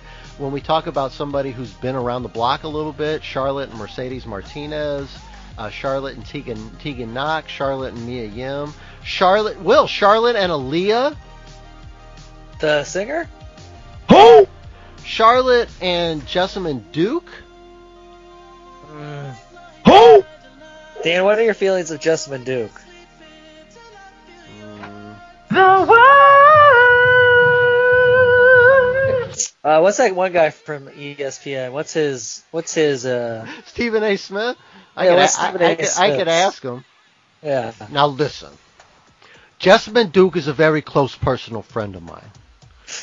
Jessamyn Duke has been to my house on many occasions, and I have been to her house on many occasions. But there's no way that Jessamyn Duke should be anywhere near an NXT Championship match. Anytime the NXT title is brought out, Jessamyn Duke should be locked in a broom closet at the Performance Center and don't get the key out until that match is over. That's all I'm saying. That was good. Your lung capacity is pretty good. I could pull it out when I need to. That's what she said. Jason, there's a little bit of a story behind here. I know you're big on the behind-the-scenes stuff. But a lot of people are saying that Rhea Ripley was originally supposed to win this match, but her work visa has run out. She's back in Australia, the land down under, we believe. And she may not be back given the travel restrictions that we have right now. She may not be back for quite some time. Do you think that's the reason that she lost? Do you think the original plan was for Rhea to go over Charlotte? Yes. Hot take. Yes, but Hot take. Originally, I think this was Rhea's moment, and unfortunately, the circumstances in the world really cost her. But from the circumstances we got, I'm not upset I'm not upset about Charlotte having to face Io Shirai originally. Yep. You know, like that sounds amazing. You know, Io and Candice LeRae is another one. Like, I think there's a whole nother set Aaliyah of challengers for Charlotte at NXT. Yeah, Marina Shafir. Yeah. Jessamine Duke. Yeah. You know, all kinds of amazing. Tainara Conti. Yeah. Who? Who? But I think it's just, it keeps Charlotte fresh and keeps her away from, you know, the staleness of Monday and Friday that we've grown accustomed to, because she is, whether Will wants to believe it or not, the best women's wrestler on the roster. Of all time. You know. I would say of all time. It's not true. That's not true. Yeah. Who's better? Aaliyah? Alexa Bliss, guys, come on. Better than Charlotte. She's won more championships. Yeah, well, you know, that's just like your opinion, man. She's prettier. Well, I mean, I'd probably give you that, but that's kind of misogynistic of you. I mean, we're talking about worried about looks. We're talking about wrestling here. I don't really see looks, or you know, I like to judge a person by what they have on the inside, personally. See, I like to judge books by their cover. If it's not a good cover, I'm not going to read what's inside of it. Will wants, if somebody's not doing a flip on the cover of this book, I'm not watching. Right. It's boss time! Oh, is it? Oh, almost. So Charlotte Flair defeats Rhea Ripley. We don't know when we're going to see Ripley back, but I'm really excited for the potential for some of these matchups at NXT for Charlotte. Kind of a weird match that was thrown together. If it was, sorry. Go ahead. I don't mean to interrupt you, but if it was me, I would hold Rhea off till maybe next year, and you let her come back and just run her and Charlotte back. Mm-hmm. I mean, the match was fantastic, and it was like, I think I texted you and said it was by far the best women's match we saw all weekend of the 5. Mm-hmm. I know WWE is the worst at long-term story booking. The worst! But maybe, you know, you just hold her out, like, hey, hang out with your family for a little while. Come back at Survivor Series, and we'll do something. Mm-hmm. You know. Or come back and cost Charlotte the title against somebody. Yeah, someone. You know. There's a lot of screaming during this match. That's all I have to say. I don't know if they have a bigger number. Oh, really? Really, Charlotte? Really, Charlotte? Will is not a fan of the referee and how he says Charlotte's name. No, that was Jason. That was definitely me. Come on, Charlotte! Charlotte! Charlotte! Yeah, that's what it was. Charlotte! I was not Charlotte. happy. It's just Charlotte. It's not Charlotte. I was always taught growing up that the best ref is the one you don't notice. Yeah, and he made himself very noticeable. And that's all. So, like, in 2020, that's all you notice is the fucking refs. it's the worst. It is true. True. We've always said that professional wrestling referees are the worst referees on the planet next to soccer. Yeah. Soccer is the worst officiated sport. Professional wrestling is the second. Turn around, ref. Turn around. I know you see. Everybody else sees there. But I'm being distracted from the outside. Why is this person laying on the ground now? Aleister Black defeats Bobby Lashley in 7 minutes and 20 seconds. What do you want to say about this, Jason? He sure did. Yeah, that happened. It was pretty good. Hot take.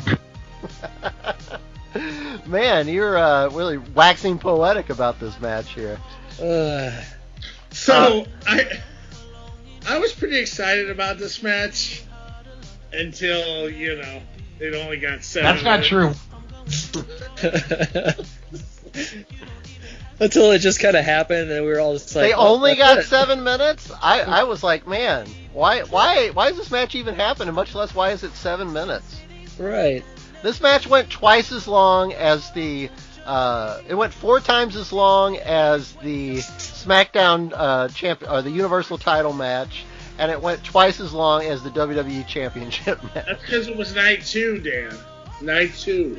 And there was 16 more moves done. Yeah. And you got 2 former, one NXT former champion, and, Bobby Lashley, we know, is just an amazing person. Former ECW champion. Yeah, exactly. He defended our president. That's true. Not my president. Yeah, not my president. I thought, coming out of this, did you guys see the Aleister Black Apollo Crews match on Raw this past week? It went like 37 minutes. Oh my god, it went like 3 segments, and it made Apollo Crews look like frickin' Apollo Creed. Oh, my COVID cough's coming back. That was good. He made Apollo Crews look like a world beater before finally succumbing to the Black Mass. That's the match we should have had on WrestleMania.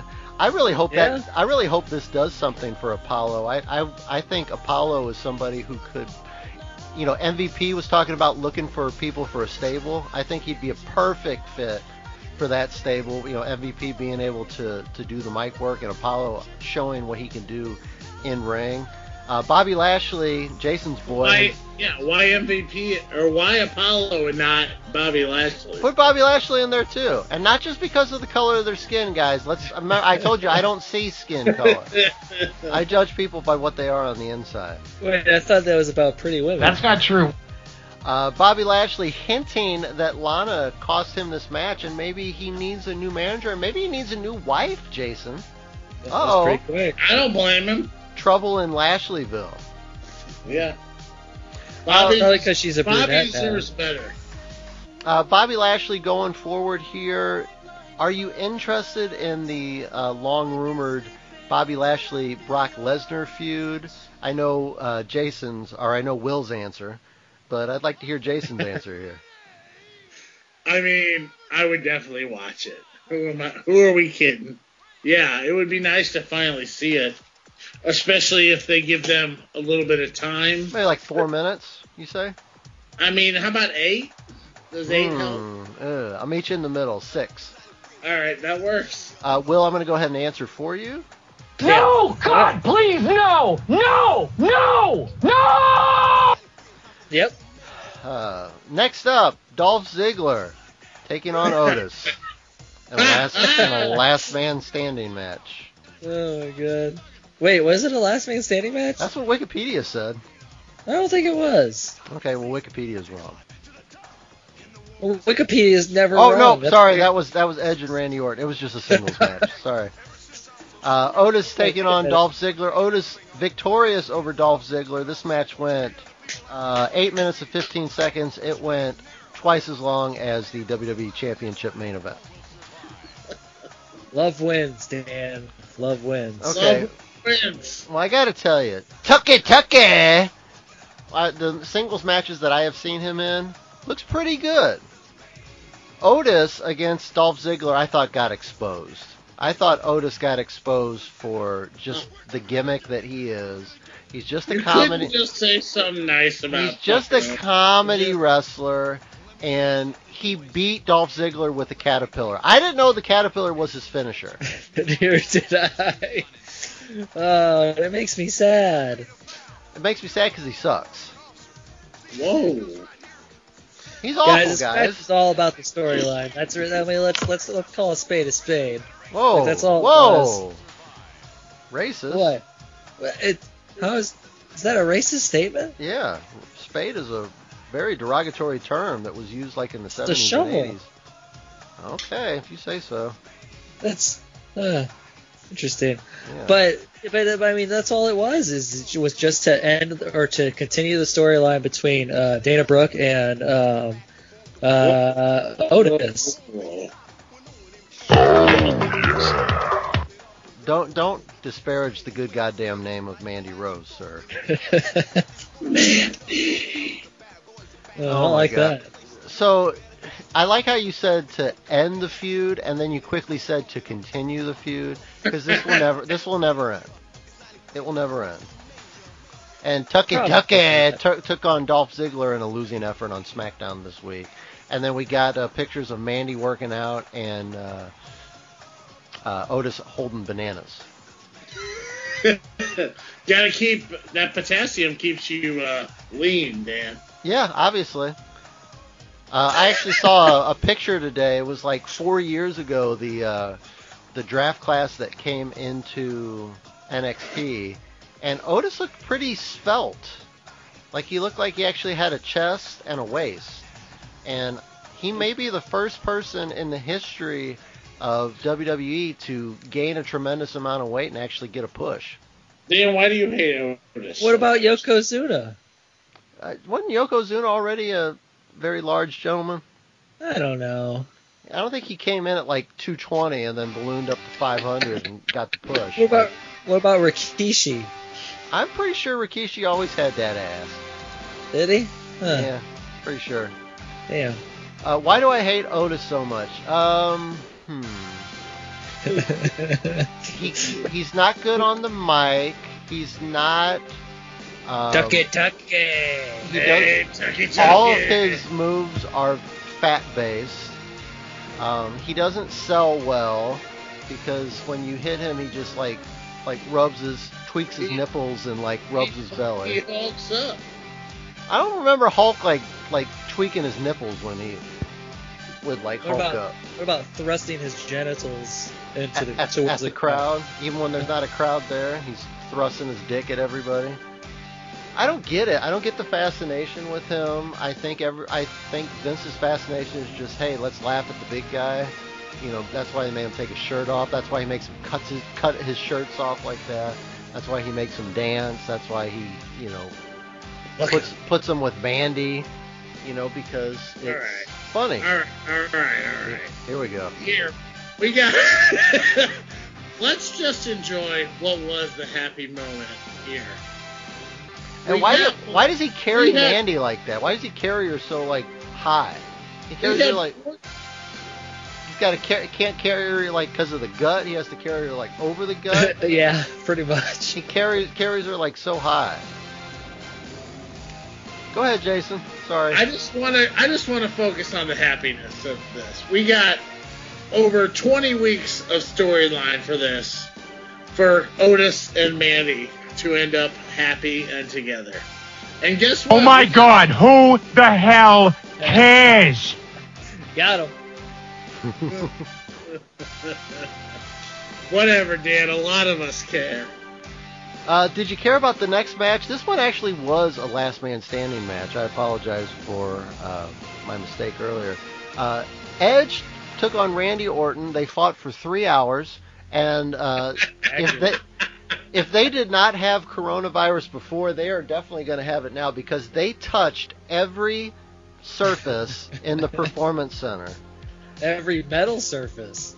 Edge defeats Randy Orton on top of a truck. Yes. In 36 minutes and 35 seconds.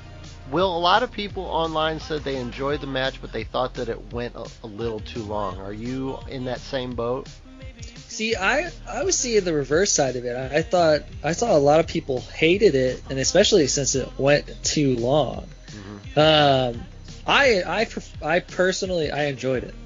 I did kind of lose track of time after a while, and I looked down and I looked back up, and I'm like, oh, this match is still going on. You took an 18-minute nap, and it was halfway through. It was very, very long, but I will say that to culminate a feud that's been so personal for Randy Orton and Edge, and how much Randy Orton tried to end Edge's career again. Randy Orton burns down a man's house and gets rewarded for it. He also did that, but Randy Orton tried to end Edge's career with the Concerto on Raw after his return at the Royal Rumble, and then it was literally just a build of where Randy Orton's trying to take out. I mean, the man attacked Edge's wife. So I thought personally I thought the match did a very good job of showing the hatred and the animosity between the two wrestlers. And I thought it did exactly what it needed to do, although I would have shaved off maybe like 10 minutes. Maybe. I totally agree with that. I think taking off 10 minutes would have been about perfect, but especially the end of that match, I thought that the emotions that were in there, like even after Edge hits the spear and does his new arm triangle choke and does the one-man concerto, even after that, it's like almost like he was, why'd you make me do that? Why did it come to this, Randy? I loved you. I still love you. It's almost like he wanted to like pick Randy up and just like console him after that. It was very emotionally well done, just maybe just too long. Jason, what were your thoughts on the last man standing match between Edge and Randy Orton? I'm in the same situation you guys are. You said it went 36 minutes. Did I hear that right? Yeah, correct. In my world, it went 16 minutes too long. Mm-hmm. 60 minutes? Yeah, it was a 3-hour match. Jason wanted a 2-hour match. Yeah, that makes sense. So you think 20 minutes would have been about perfect? That would have been perfect. It was. I think I even texted you at one time because me and you were live texting. Mm-hmm. That I just said, "Are you feeling this?" ? Mm-hmm. And it was the first 10 minutes where they're in the Performance Center could have been extremely streamlined, if that makes sense. Mm-hmm. I just thought it was very drawn out. I had no real qualms with the match except for it just was long. Mm-hmm. Like, I enjoyed it. I thought the ending was perfect. The ending was great. I had no problems with anything except for it was a 36 minutes match where there was, everyone was laying down at the end. You got two, it just was much longer than needed to be. And then I don't think, in the time when you saw the Boneyard match close the last night, plus, later in the night you see the Firefly Funhouse match. I think it loses a little bit of its luster when you run around the Performance Center and literally beat the living hell out of each other for an hour. Will, where does Edge go from here? Does he kind of just do when Daniel Bryan returned, he was doing the Dream Match tour there for a while? We've got a lot of matchups that we've either not seen for a long time or that we've never seen before. We've talked about possibly, Edge and AJ Styles, Edge and Roman Reigns, Edge. Jeff Hardy seems to be getting a big push now to keep him happy so he won't go to AEW. There's some history there with those TLC matches.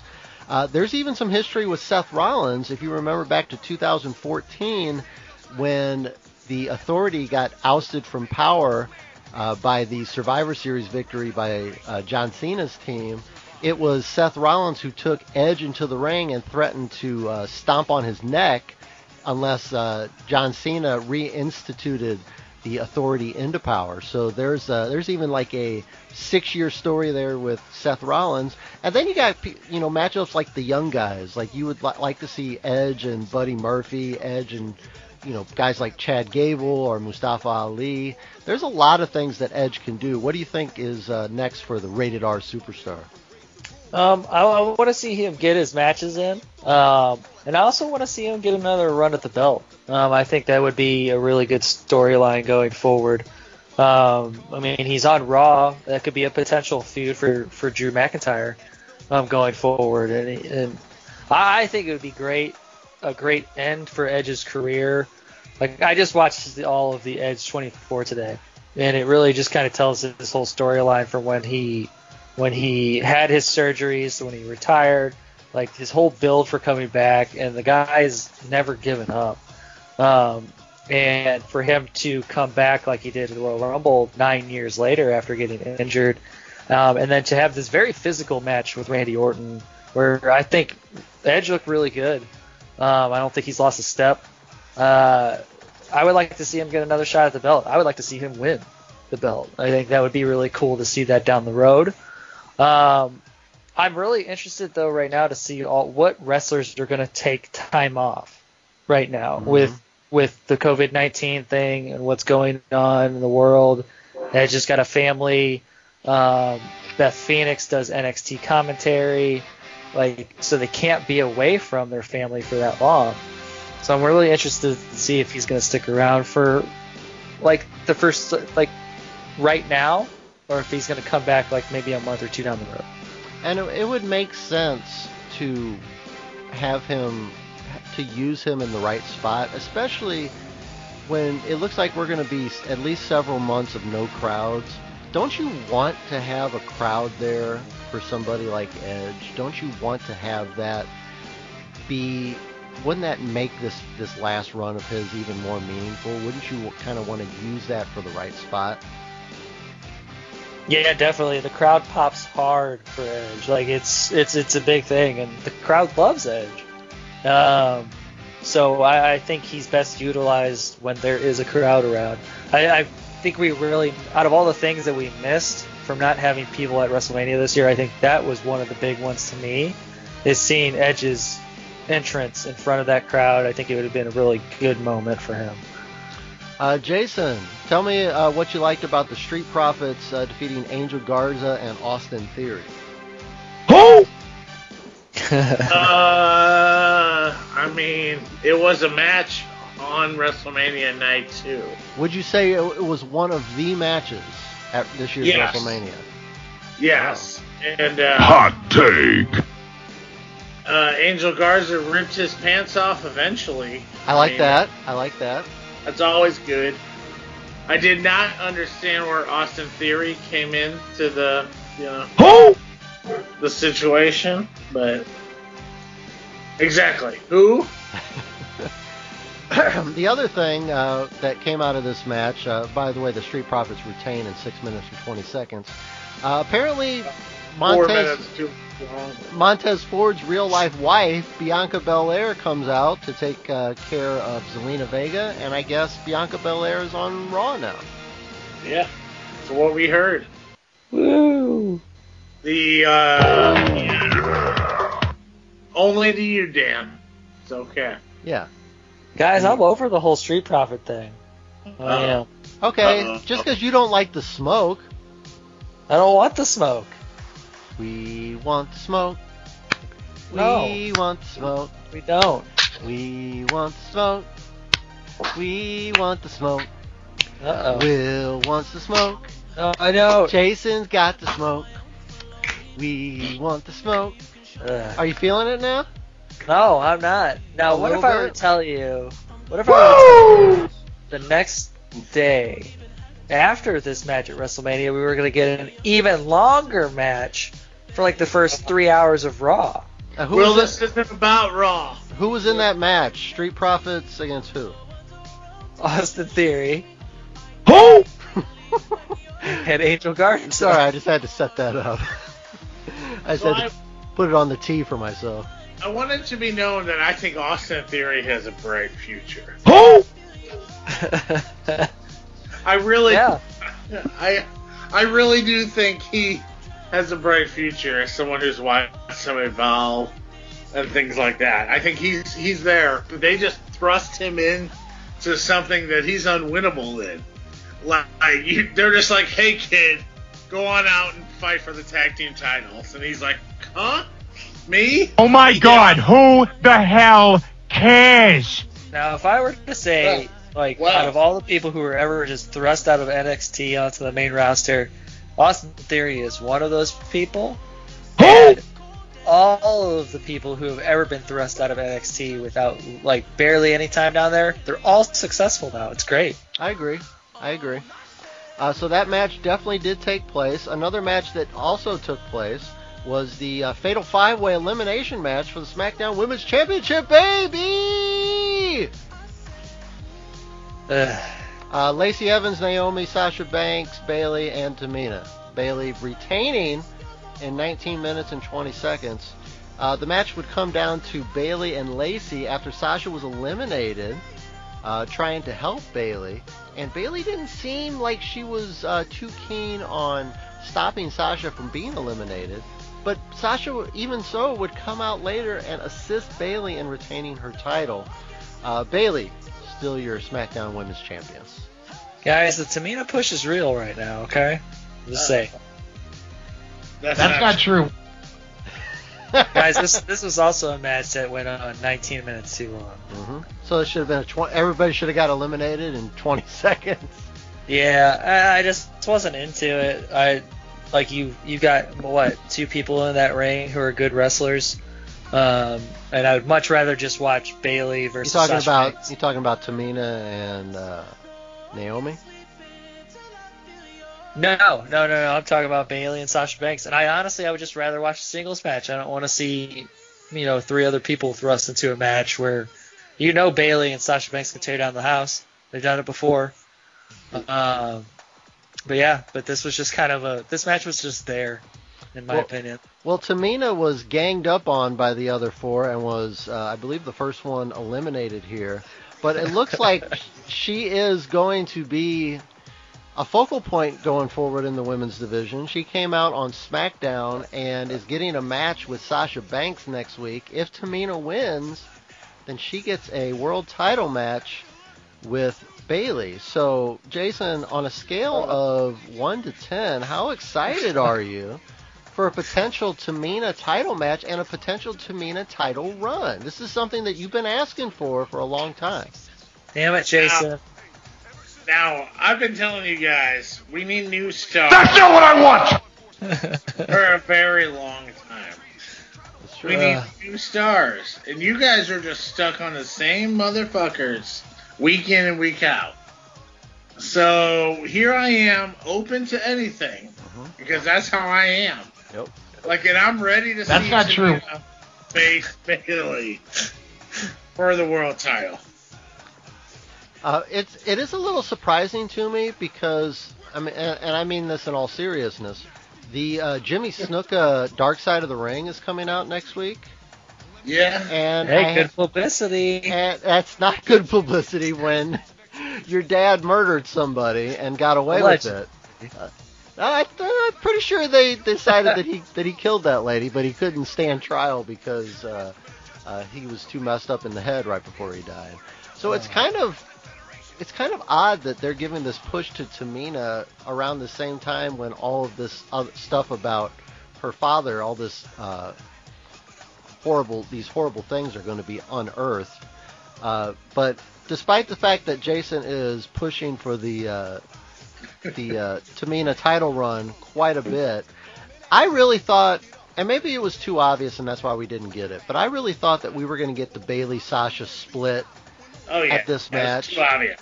If it didn't happen at WrestleMania, is it going to happen at all? They keep throwing hints.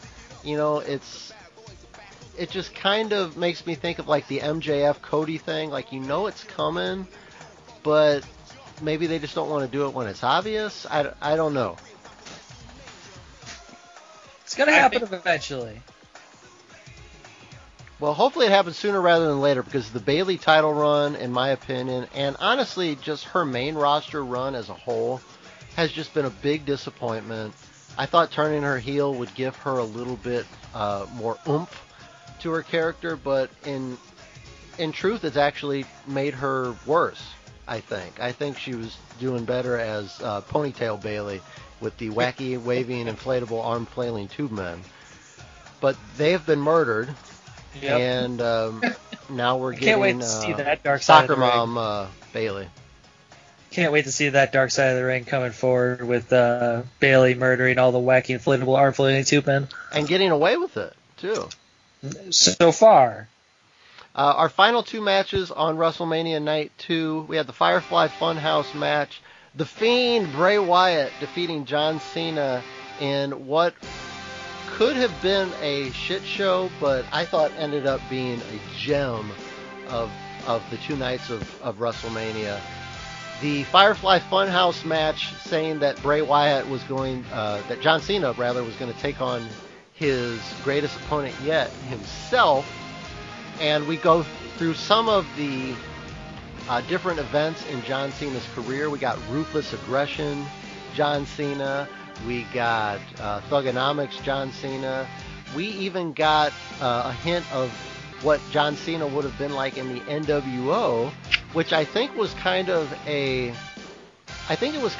throwback to, or kind of a callback to the fact that there were so many years there where everybody was calling for John Cena to turn heel, and he wouldn't do it.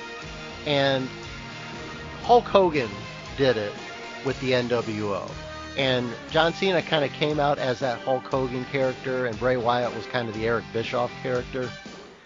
And it just, I think that's why that was thrown in there. It kind of showed you like how John Cena could have had this whole nother career had it not been for his unwillingness to turn heel. But we end up getting to the end, and Bray Wyatt victorious over John Cena. Jason, you're the resident John Cena expert on this panel. What did you think of the Firefly Funhouse match? So I thought this was fantastic. I still would not call it a match per se. This was more of definitely a cinematic performance in my world. There was no actual wrestling match, much like when Cena fought The Undertaker. It was a clothesline, a choke slam, and a tombstone. You know what I mean? And then a pin. And there was it. So, I mean, to me, this was great, though. I mean, I thought, him coming out to the NWO things and, Bray Wyatt's thing is making his enemies face their worst fears or their negatives. Their biggest failings, yeah. And he even mentioned that with the when John Cena was swinging at him and he did the "you can look but you can't touch." Yeah. It even referenced John Cena's failed relationship with Nikki Bella. Yeah. So there was a lot. There was so many little like eccentricities in there that it was almost like a psychiatrist couch session where you had to sit down and pick apart. We had the Mr. McBossman, the Devil Vince character that talked about the ruthless aggression, and do you have ruthless aggression?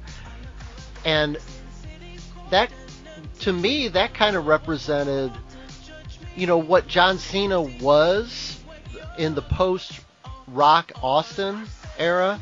He was the face of the company for a decade, but can we honestly say that he never was able to replace those guys? Would you agree with that? Correct. Yeah, Cena would have never been able to replace either one of them. But I don't think anybody could have replaced. But he was the chosen one, and based on that ruthless aggression, Vince kind of, Mr. McBossman, gave that same speech that he gave into the ring, asking who had ruthless aggression, and John Cena was going to, because that was a time in the company when they were looking for who were they going to strap the Rocket to, and they even, I think Bray even referenced it too, that John Cena, when they tried to push him, he was a failure. He almost got fired, and the only thing that saved him was the rapping John Cena. When Stephanie saw him doing a rap battle on a bus once, and they asked if he could do it on TV, so he dressed up as Vanilla Ice on the Halloween episode and did a rap, and that's the only thing that saved him. We might have never had a John Cena era because it was a failure at first. The ruthless aggression John Cena was a failure at first, and I thought just the little things that they picked apart there, with the Mr. McBossman, and with the fact that he had some success with the rap character, and even that part of the Firefly Funhouse match, he was having some success with Bray, kind of calling Bray out on the Husky Harris thing, and kind of that was really the only part of the whole Firefly Funhouse match where Cena kind of seemed like he got a leg up, was during the rapping John Cena part. And when you think about it, that was really his most successful part of his whole WWE run. The part we look back most fondly on is rapping John Cena. So that's true. Go ahead. Go ahead. I it's just one of those things now too, where so we have two post-production matches the WWE just completely knocked it out of the park on. I got a little worried when I was first watching the Firefly Funhouse match because I was like, I thought it was gonna actually be like a match, and I got a little worried that it wasn't. I was like, oh, this could either be really, really bad, or maybe just a little passable. But yeah, I think they knocked it out of the park. I think they did everything right that they were supposed to do. Both guys, despite what you guys think about Bray. Bray is a fantastic actor. I think he has a movie career coming forward that he'll be doing some stuff here soon. But I think this was perfectly suited for him. And I think it showed John Cena pretty well, and it was nice to see. I think Bray called him a bully at one point. Yep. It's just. And I'm glad you brought that up because I had totally forgotten about that. That kind of speaks to the thing that I saw in that. And I picked this apart very psychologically, probably more than I should have because it's just freaking pro wrestling. But right. when they fought at WrestleMania a few years ago, it was almost like Bray was insinuating that you bullied your way into winning that match. You couldn't let the new up and coming guy win because you didn't want to get off the pedestal.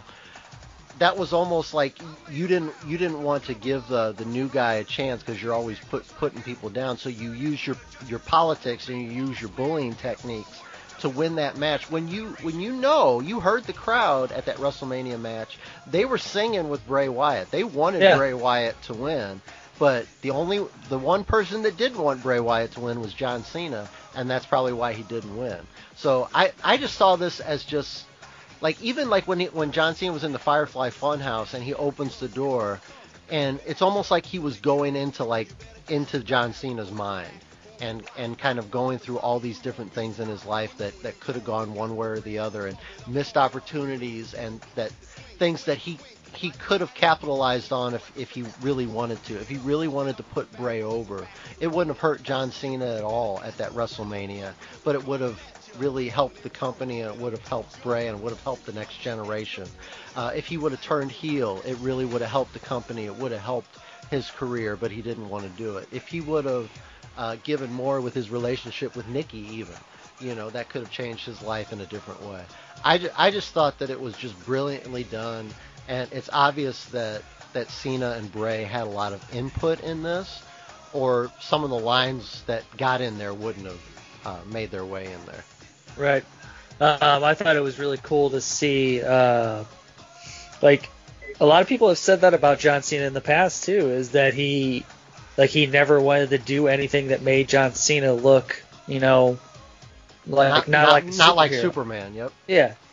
And that's why he got to where he was, because he wasn't willing to make sacrifices for the company, and he wasn't willing to put new talent over, and that's why he would always bury new talent.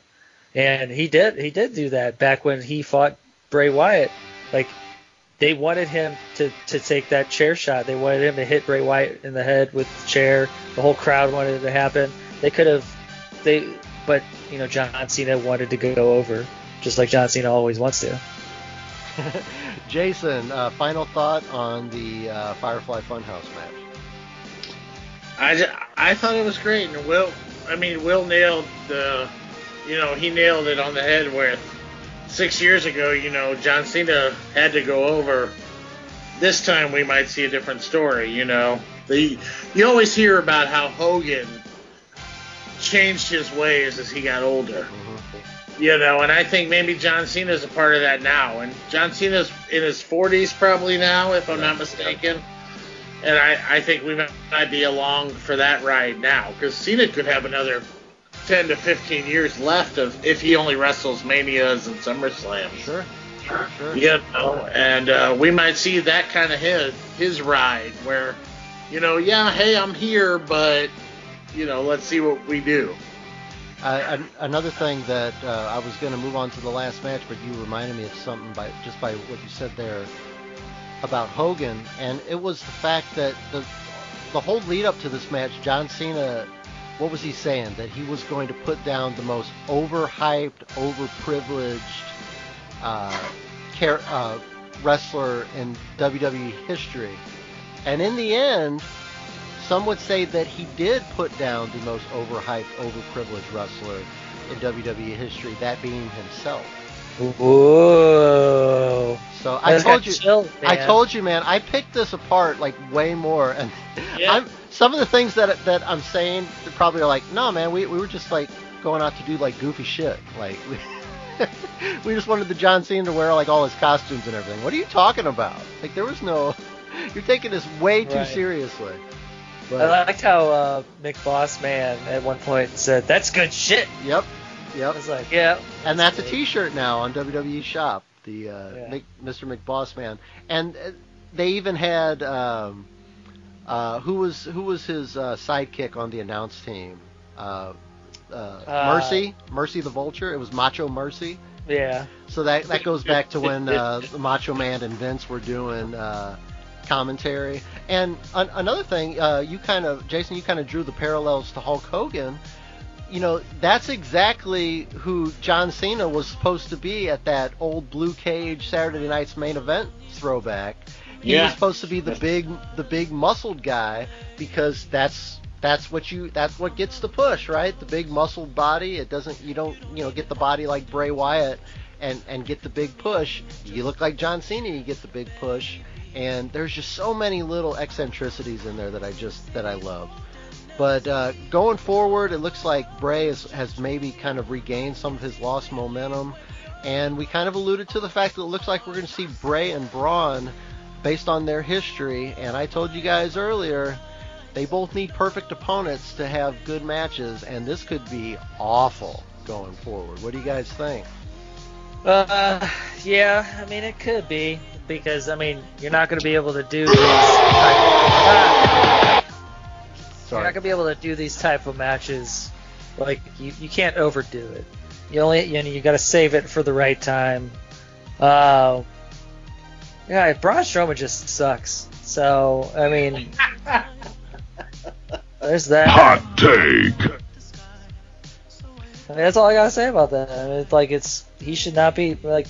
That's just the back and forth between Bray and Braun on SmackDown, if you guys have not seen it, at the end of the show, Braun was awful. Braun was awful. Braun said something like, "Bray, what you're gonna do is I'm gonna let you in, and when I let you in, you're gonna get these hands." Pretty good though. And then it hit the music.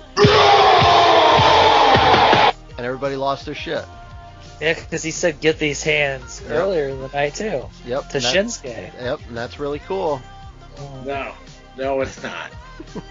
That's not true. I hope it's such a short run. I really do. I'm in the same boat as Will. Braun Strowman cannot carry the title for long. At this point, the fact that Roman could not wrestle is the whole reason.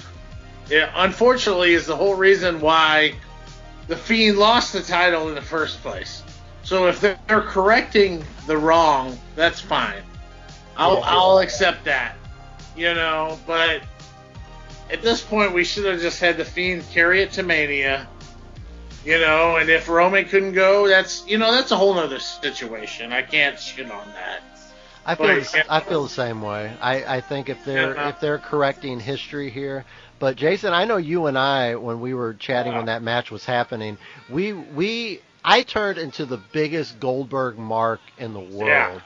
I was like, I hope Goldberg crushes this motherfucker. Every spear he hit, we're like, yeah, get him, Goldberg! Get him! I hadn't cheered. I told you I hadn't cheered that much for Goldberg since that match against Hogan in the Georgia Dome on Nitro. And it sucks because, if Goldberg would have just been like, yeah, I'll hang around, I think he would have squashed. Strowman. But the fact that Goldberg was probably like, nah, I'm going to go ahead and go home. Yeah. I'm good. I'm tired of eating good and working out, like in my 50s. I mean, I don't blame him. you know. It's not his job to save the company. I'm in my 30s and I hate eating good. And, I mean, I'm a fat piece of shit, so I get it. That's not true. That's not true. You're not fat. That's definitely true. So you say you're definitely a piece of shit, though. Main event time. Drew McIntyre taking on Brock Lesnar. Drew McIntyre, after winning the Royal Rumble this year, finally gets his WWE Championship match. It was, if you had seen the Goldberg-Strowman match where it was finisher, then you probably know how this match is going to go as well. It was 4.5 minutes of F5,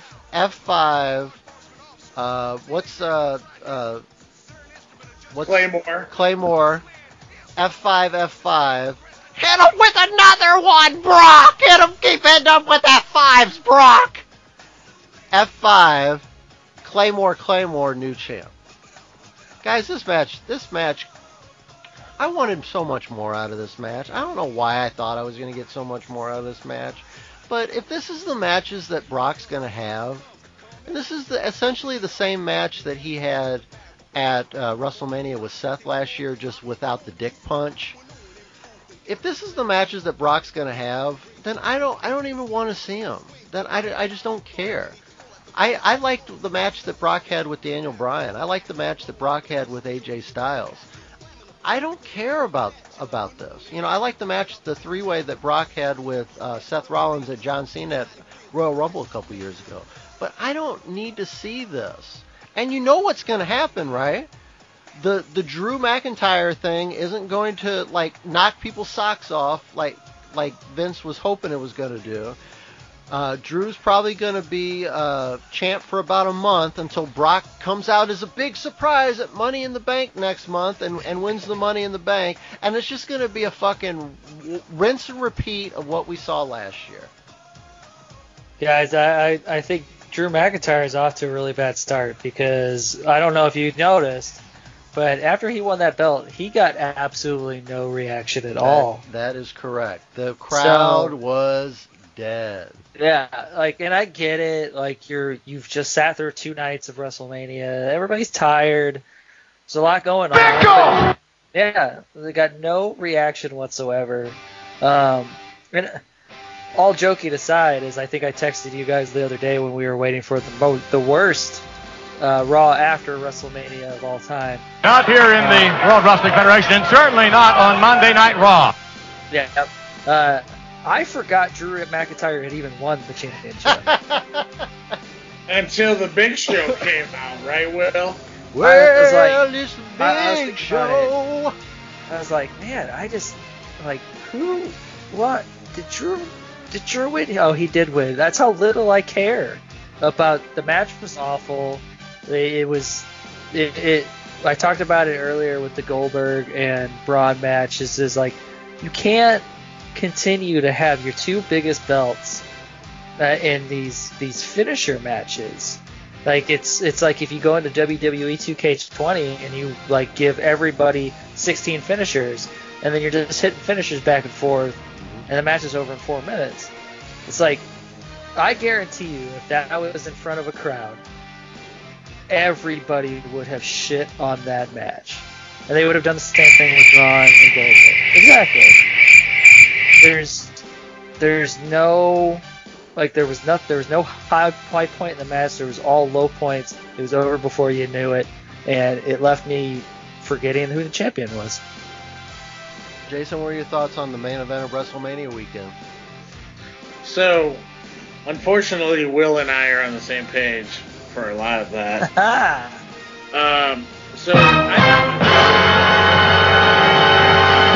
Wow.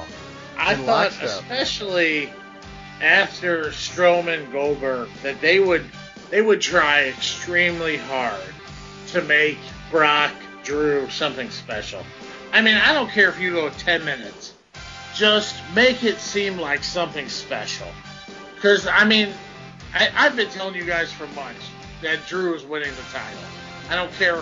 Listen to the archive. It's there. I win. That's great. but not like this. Like, this was the most anticlimactic way that it needed to go. I mean, like, one of you said, we got Paul Heyman yelling, keep doing it. Keep doing it. So we got 5 Keep F5s. doing the F5, Brock. Yeah, thanks, Dan. We got 5 F5s and 4 Claymores, and maybe a couple punches and kicks, and that's it. I mean, that's it against 2 of your, realistically, let's be honest, if we had to break it down, 2 of your top 10 performers in the entire WWE. If you let them go with nothing, I mean, 2 of your top 10, and that's what you come up with, I thought that was a bunch of horse shit. And it definitely ended 8 hours of WrestleMania on quite a thud. Just someone who watched, again, 8 hours of it. Well, I love the outcome. The outcome was completely correct. I agree. But it definitely just felt very flat. Yeah, I thought it was poorly executed. I thought that it was, if we're trying to make this be like a 10 years in the making thing for Drew McIntyre, and then having him have that big moment at the Royal Rumble, and then have him, get over on Brock for the most part, other than a couple instances on the lead up to WrestleMania, and then have the match go like that. Why not have, a 10 or 15 minute match where, like a Hulk Hogan type match where, Drew comes out hot, but then, has to gets the crap beat out of him by Brock, who has, pulls out all the stops, and then, kind of feeds the babyface comeback at the end, and then we get the big crowning moment. Even if it's just like a Claymore out of nowhere, even if it, seems kind of, fluky, or even, then that could even tell the story of like the rematch, where, you caught a, Claymore out of nowhere, and that's why you won, but that's not what they did. They did finisher. Drew kicks out at 1, Drew kicks out at 2, Drew kicks out at 2, Drew hits a couple of Claymores and gets the pin. Just not the way to go, I don't think. But maybe, and they have to know that. They have to know that's not the way to go. But maybe that's all Brock's willing to do. Because we know that a motivated Brock is a great Brock, and one that doesn't have a lot, on the line other than money, can just kind of call his shots and just kind of phone it in. Yeah, I'm not sure. And maybe that is the case. You read some stuff online about how Brock said he wanted to come in, film his shit, and get the hell out of there. Yeah, he wanted to be the first one. Yeah. One out there. And I get that, but I don't know. For you being... Brock, when he's on, is by far the most main event person on the show. No doubt. I don't care who's on the show. Brock is Brock. Mojo Rawley? No. Mojo Rawley? He's up there. He's in the top 5. He's a contender for the 24/7 title. Okay. Thank you for agreeing with me. You're right, man. Thank you. But but I'm with Will. Like he said, this was just a total letdown, and I thought after we saw Goldberg Strowman that they would purposely make this better, but they did not. So my question though is, why not put this on? Like they had no issues putting AJ Styles versus Undertaker on night 1. Why not put Cena and Bray at the end on night 2? If you're gonna do your heaviest, like your longest matches, obviously, besides Orton and Edge. I thought Orton and Edge could have been a good match to end the night. John Cena and The Fiend could have been a good match to end the night. Why not put Drew McIntyre and Brock on in the middle or in first? You know what? Be done with it. You just saying that kind of gave me the idea that this match, if you wanted to have it close a night, it should have closed night 1. And you should have closed night 2 with the Boneyard match, because that would have left everybody was talking very positively about that afterwards. And I thought that you end WrestleMania on a very positive note like that. I think that you would have gotten it would have gone a lot further with a lot of fans. But the fact that we led up not just one night but 2 nights of WrestleMania to this, and this was the ending that we got. I agree with Jason. It is the right winner, but the execution was really poorly done. Will, to wrap up WrestleMania and wrap up this segment, what was your highlight of the weekend? My highlight of the weekend was definitely the Boneyard match. Is like, after having a couple of years of Taker matches that have been kind of just left a bad taste in my mouth, I thought, and Undertaker being my favorite wrestler of all time, I thought this was really good to see, and I thought it was very well done. And walking away from WrestleMania, that was probably the thing that stood out the most in my mind. Jason, what about you? Your highlight of the WrestleMania weekend? I'm in the same boat as he is with the Boneyard match, except for I'm going with the Firefly Funhouse match.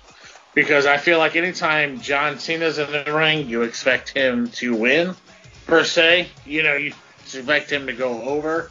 And maybe he did go over in the cinematic universe, but in the end, Bray Wyatt took that, and that's definitely what he needed, for sure. Isn't it very interesting that both of you guys picked the cinematic, heavily edited gimmick matches? I think that's very interesting. Yeah. I think those were the keys to the weekend. Mm-hmm.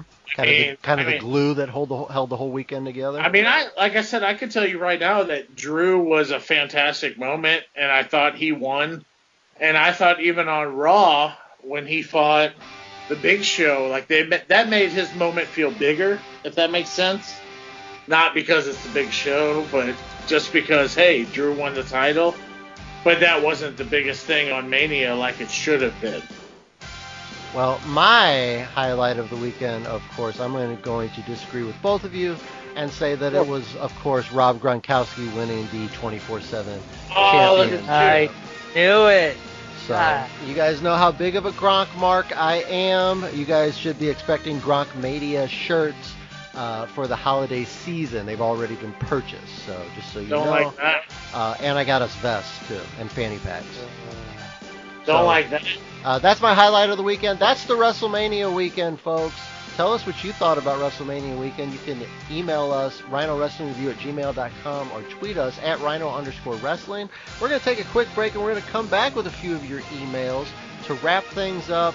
This is the Rhino Wrestling Review. We are back, folks, baby! I'm back! And better than ever. Having defeated COVID-19, thanks for sticking around with us. Thanks for not abandoning ship here on the Rhino Wrestling Review. Dan Rhino, Will Lewis, Jason Calcevetter, brought to you by our friends at ProWrestling.com. We'll be right back.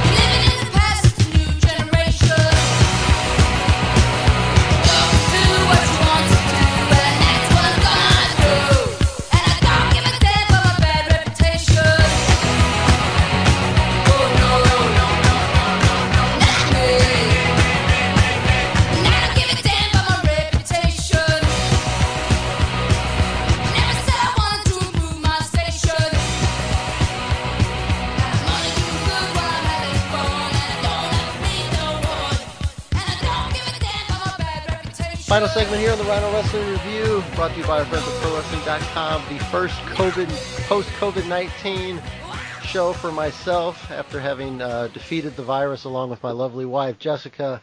Is Dan Rhino, Will Lewis, Jason Calzabetta. It is the social distancing version, the first ever social distancing version of the Rhino Wrestling Review. I know Will and I have done some of these. We did a couple social distancing shows before it was cool to social distance. Yeah.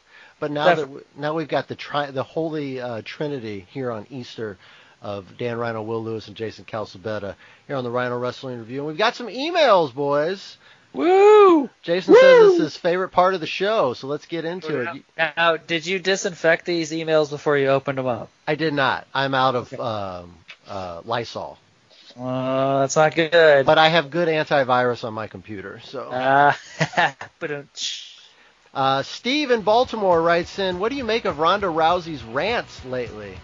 Is she trolling, planning on a return, or is she just bitter? Jason, you love Ronda. She's been talking a lot of shit about pro wrestling fans lately. My wife just yelled from the other room, and she hates Ronda Rousey.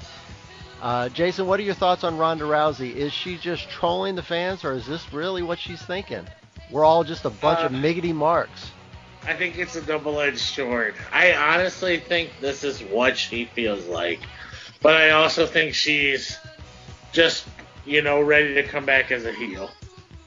And I think if there were fans around and COVID never happened, if you didn't look 20 pounds skinnier right now and, you could breathe okay, like maybe Ronda came out at WrestleMania and she helped Shayna Baszler. We didn't have such a disappointing match.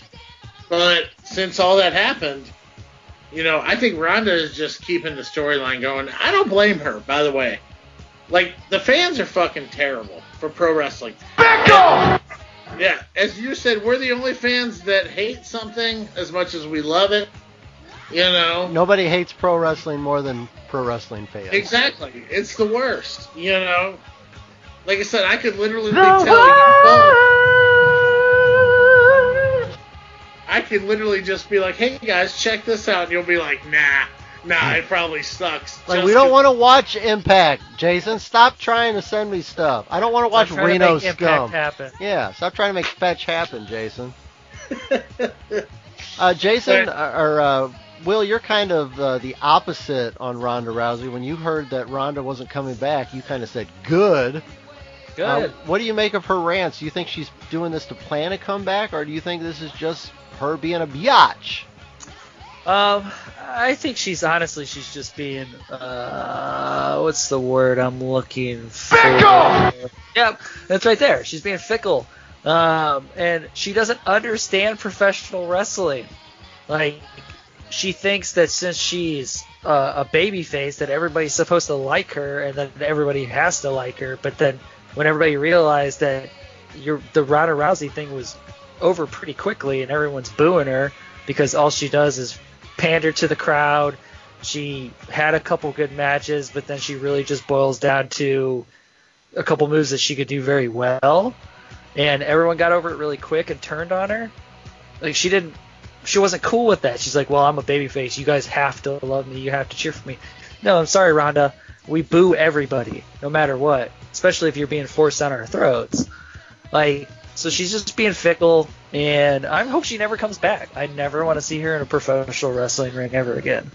Jason, it upsets me a little bit because if Ronda would embrace the heel side of her, which is, let's be honest, that's what Ronda is. Ronda is a heel. She's always been snarky with media.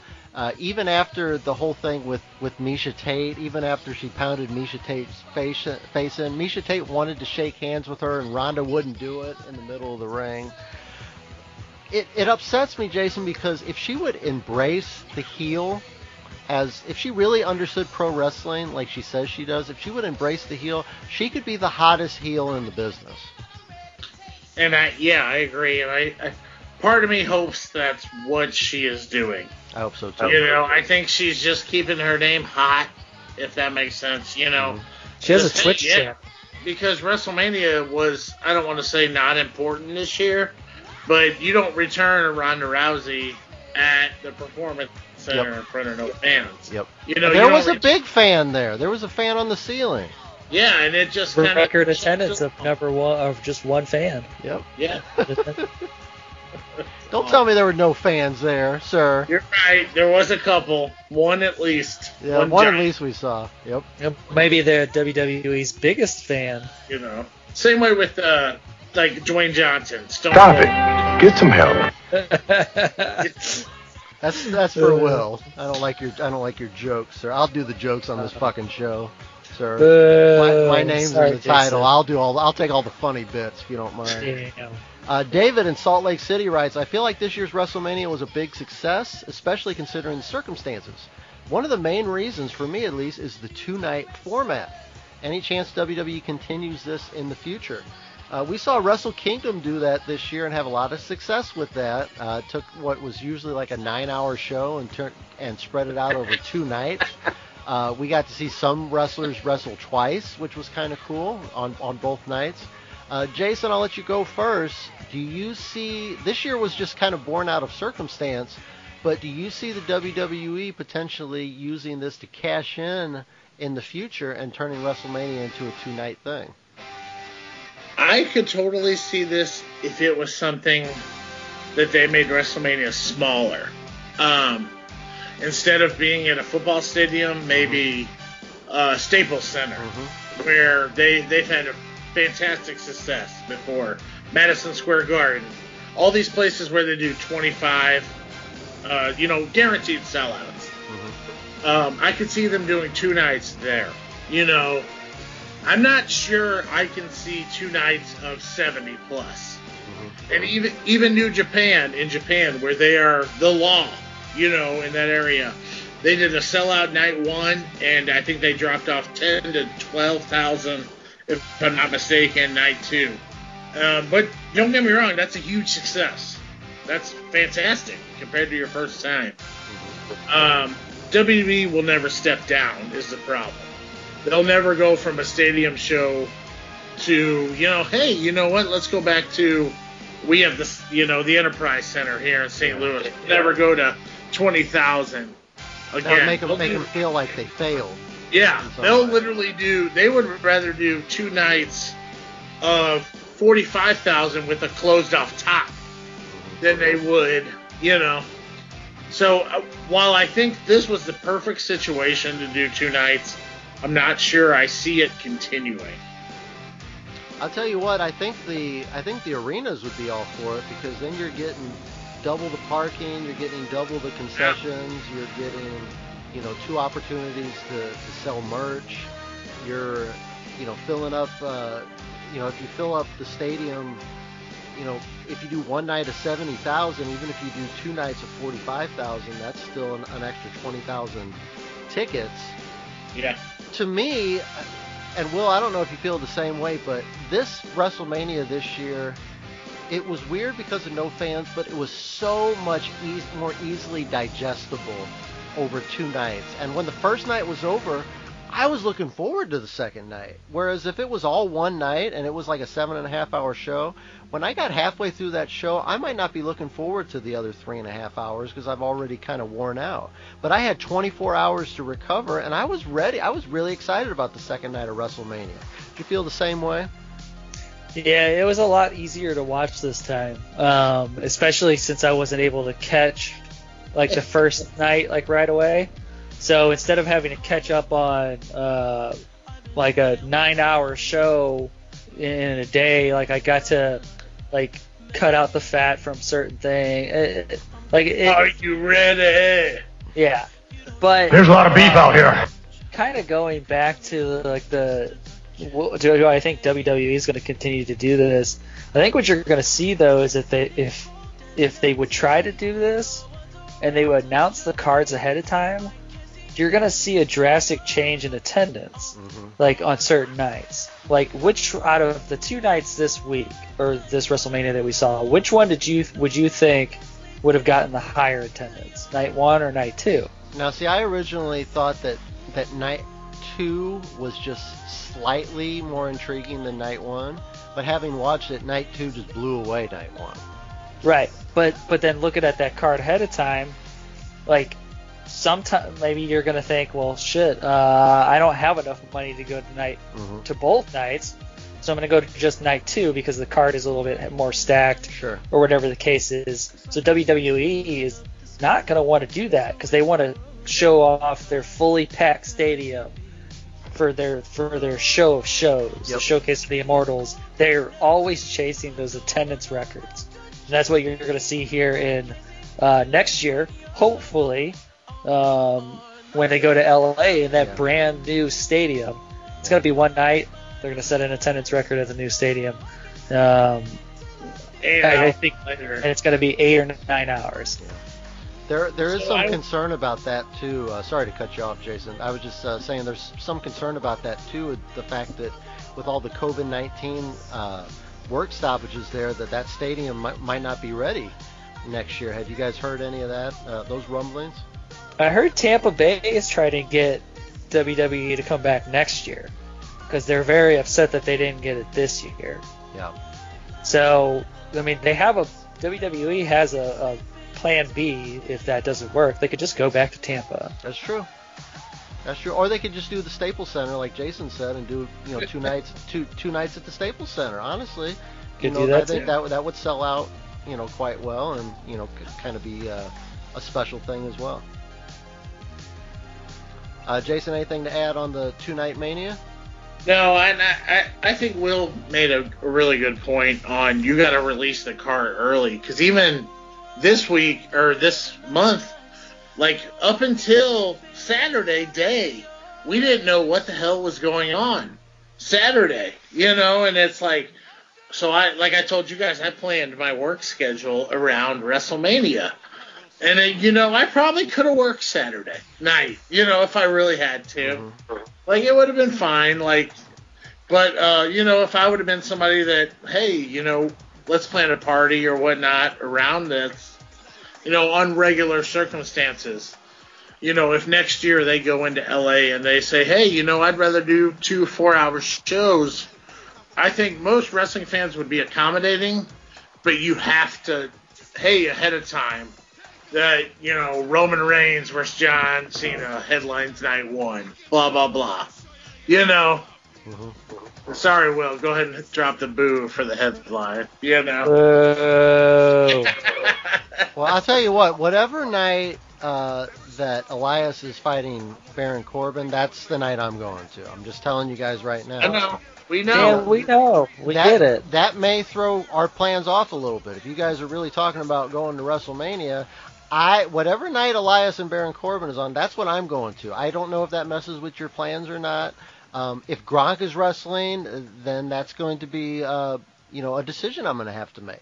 Because Gronk has to defend the 24/7 championship sometime, right? I would think he would never lose it because he's Gronk and he's the best. Oh, okay. Final email comes from Mark the Mark, one of our favorites here, and he writes, Hall of Famer. CM Punk seems to think pro wrestling is unwatchable without a crowd present. Agree or disagree? Will, you're the CM Punk guy. Go ahead.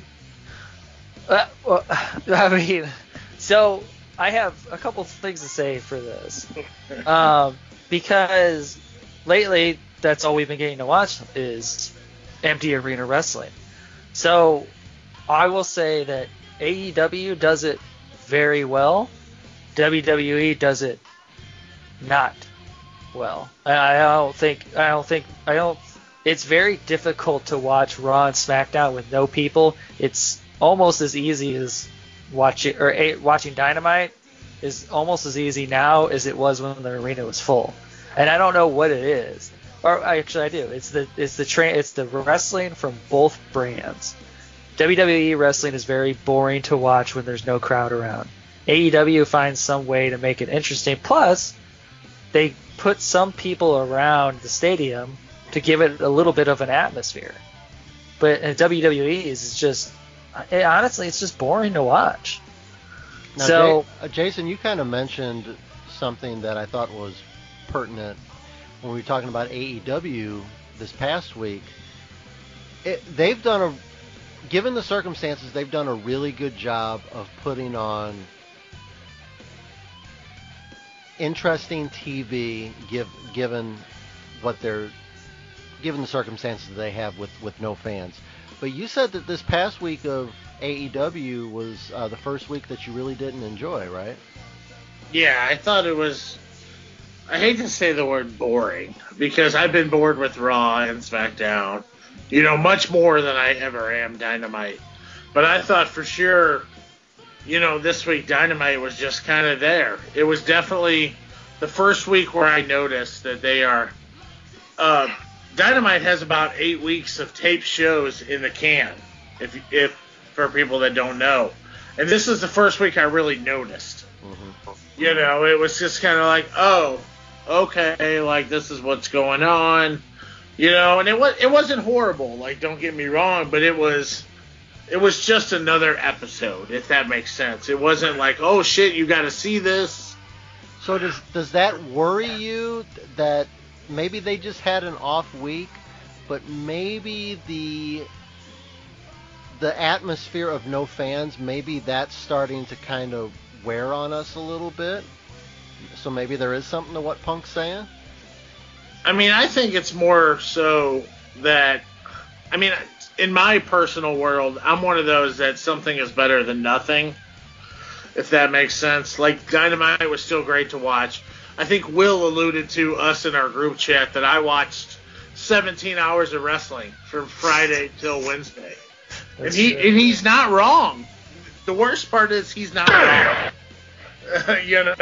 That's 100% true. I watched SmackDown. I watched WrestleMania both nights. I watched Raw. Tuesday I watched Impact. Then I watched Dynamite and NXT the next couple nights. So the no crowd is not affecting, I would say, the diehards especially. I think it's affecting the casuals more than anything. Do you think it's affecting the performers at all?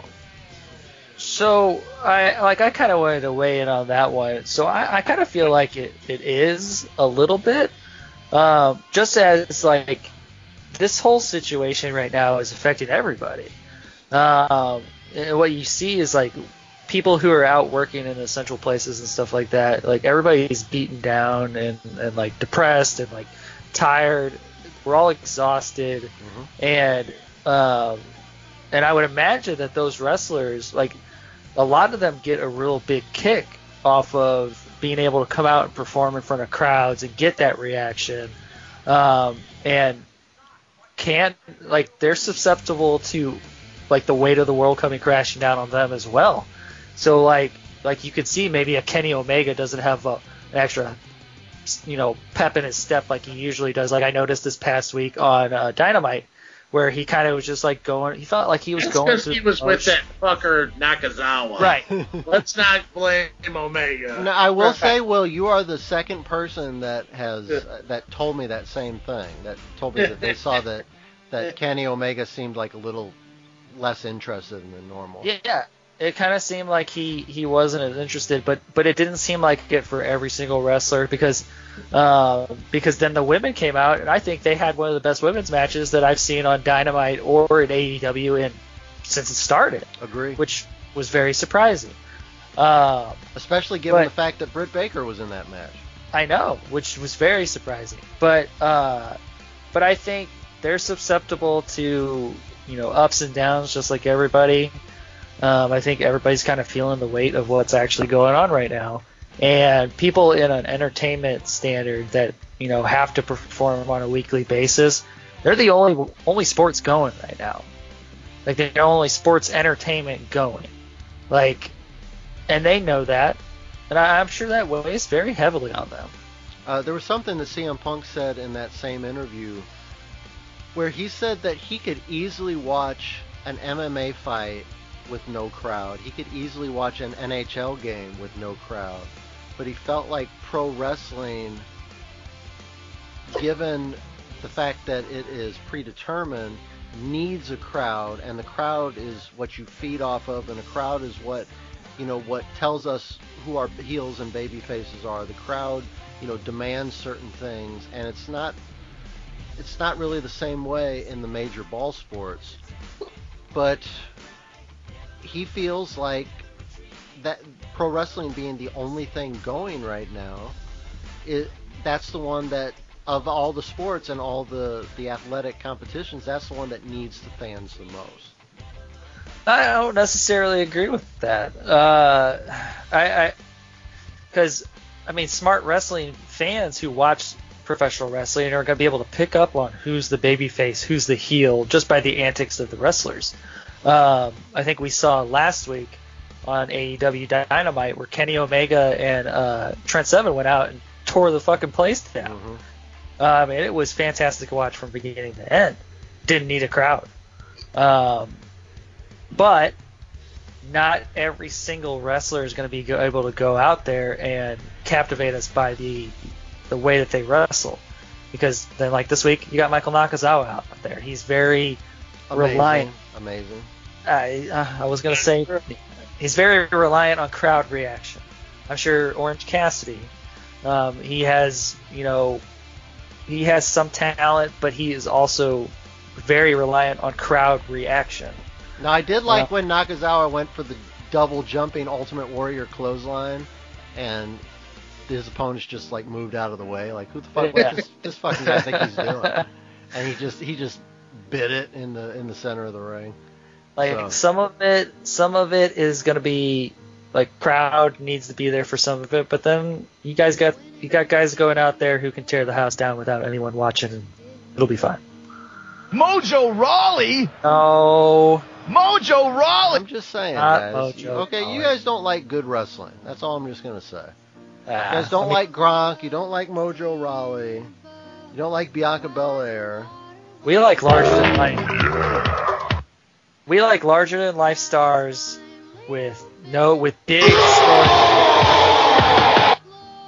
Yep. There's a lot of beef out here. Only if it's noticed.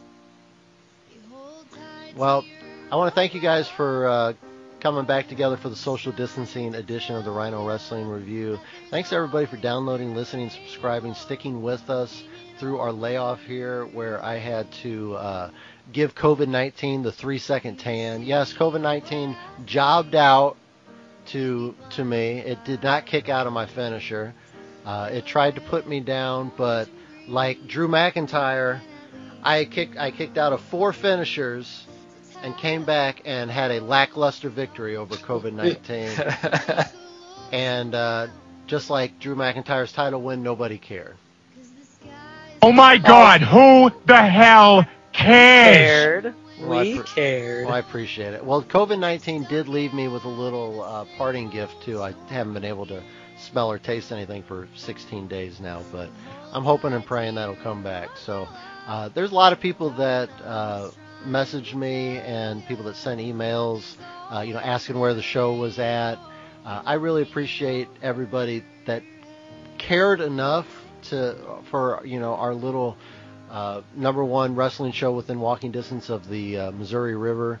The little shenanigans that we try to put on for you every week, that you care enough in order to reach out and wonder where we're at. We're going to hopefully be back, barring some kind of other travesty or tragedy in the near future. Either or, it doesn't matter. Hopefully we'll be back next week, and we will be back every week to give you just a little bit to take your mind off what's going on in the world right now. If you want to hear more of our shenanigans, Will and I have a new podcast called the GOAT Podcast. Bah. It is not about goats. It is the greatest office of all time, where we go tournament style through the top 32 office episodes of all time.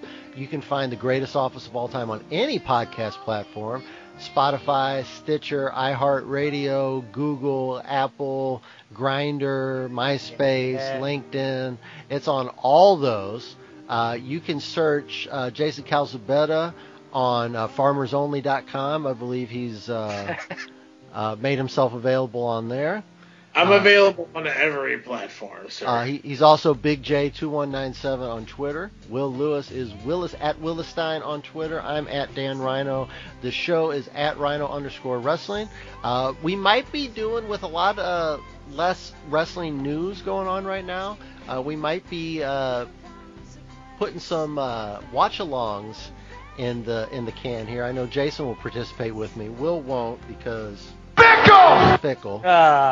But I know Jason will participate with me, and we'll get some whiskeys and beers and do a little social distancing watch-along and watch some monster trucks fight each other on maybe the roof of a building. Oh, yeah. So thanks, everybody, for downloading, listening, and subscribing. Happy Easter to everybody. Happy Easter. Seth Rollins has risen. Seth Rollins has risen, our Lord and Savior. And don't forget, even though don't listen to Jason Calzabetta, it's very important that you don't kick out of each other's finishers. See ya. Hey, it's the R to the Y, N to the O. On the block like a tortoise with a slow. On the block like a baker, cause I'm picking up my dough. And when I'm in the booth, like I'm cooking up a O.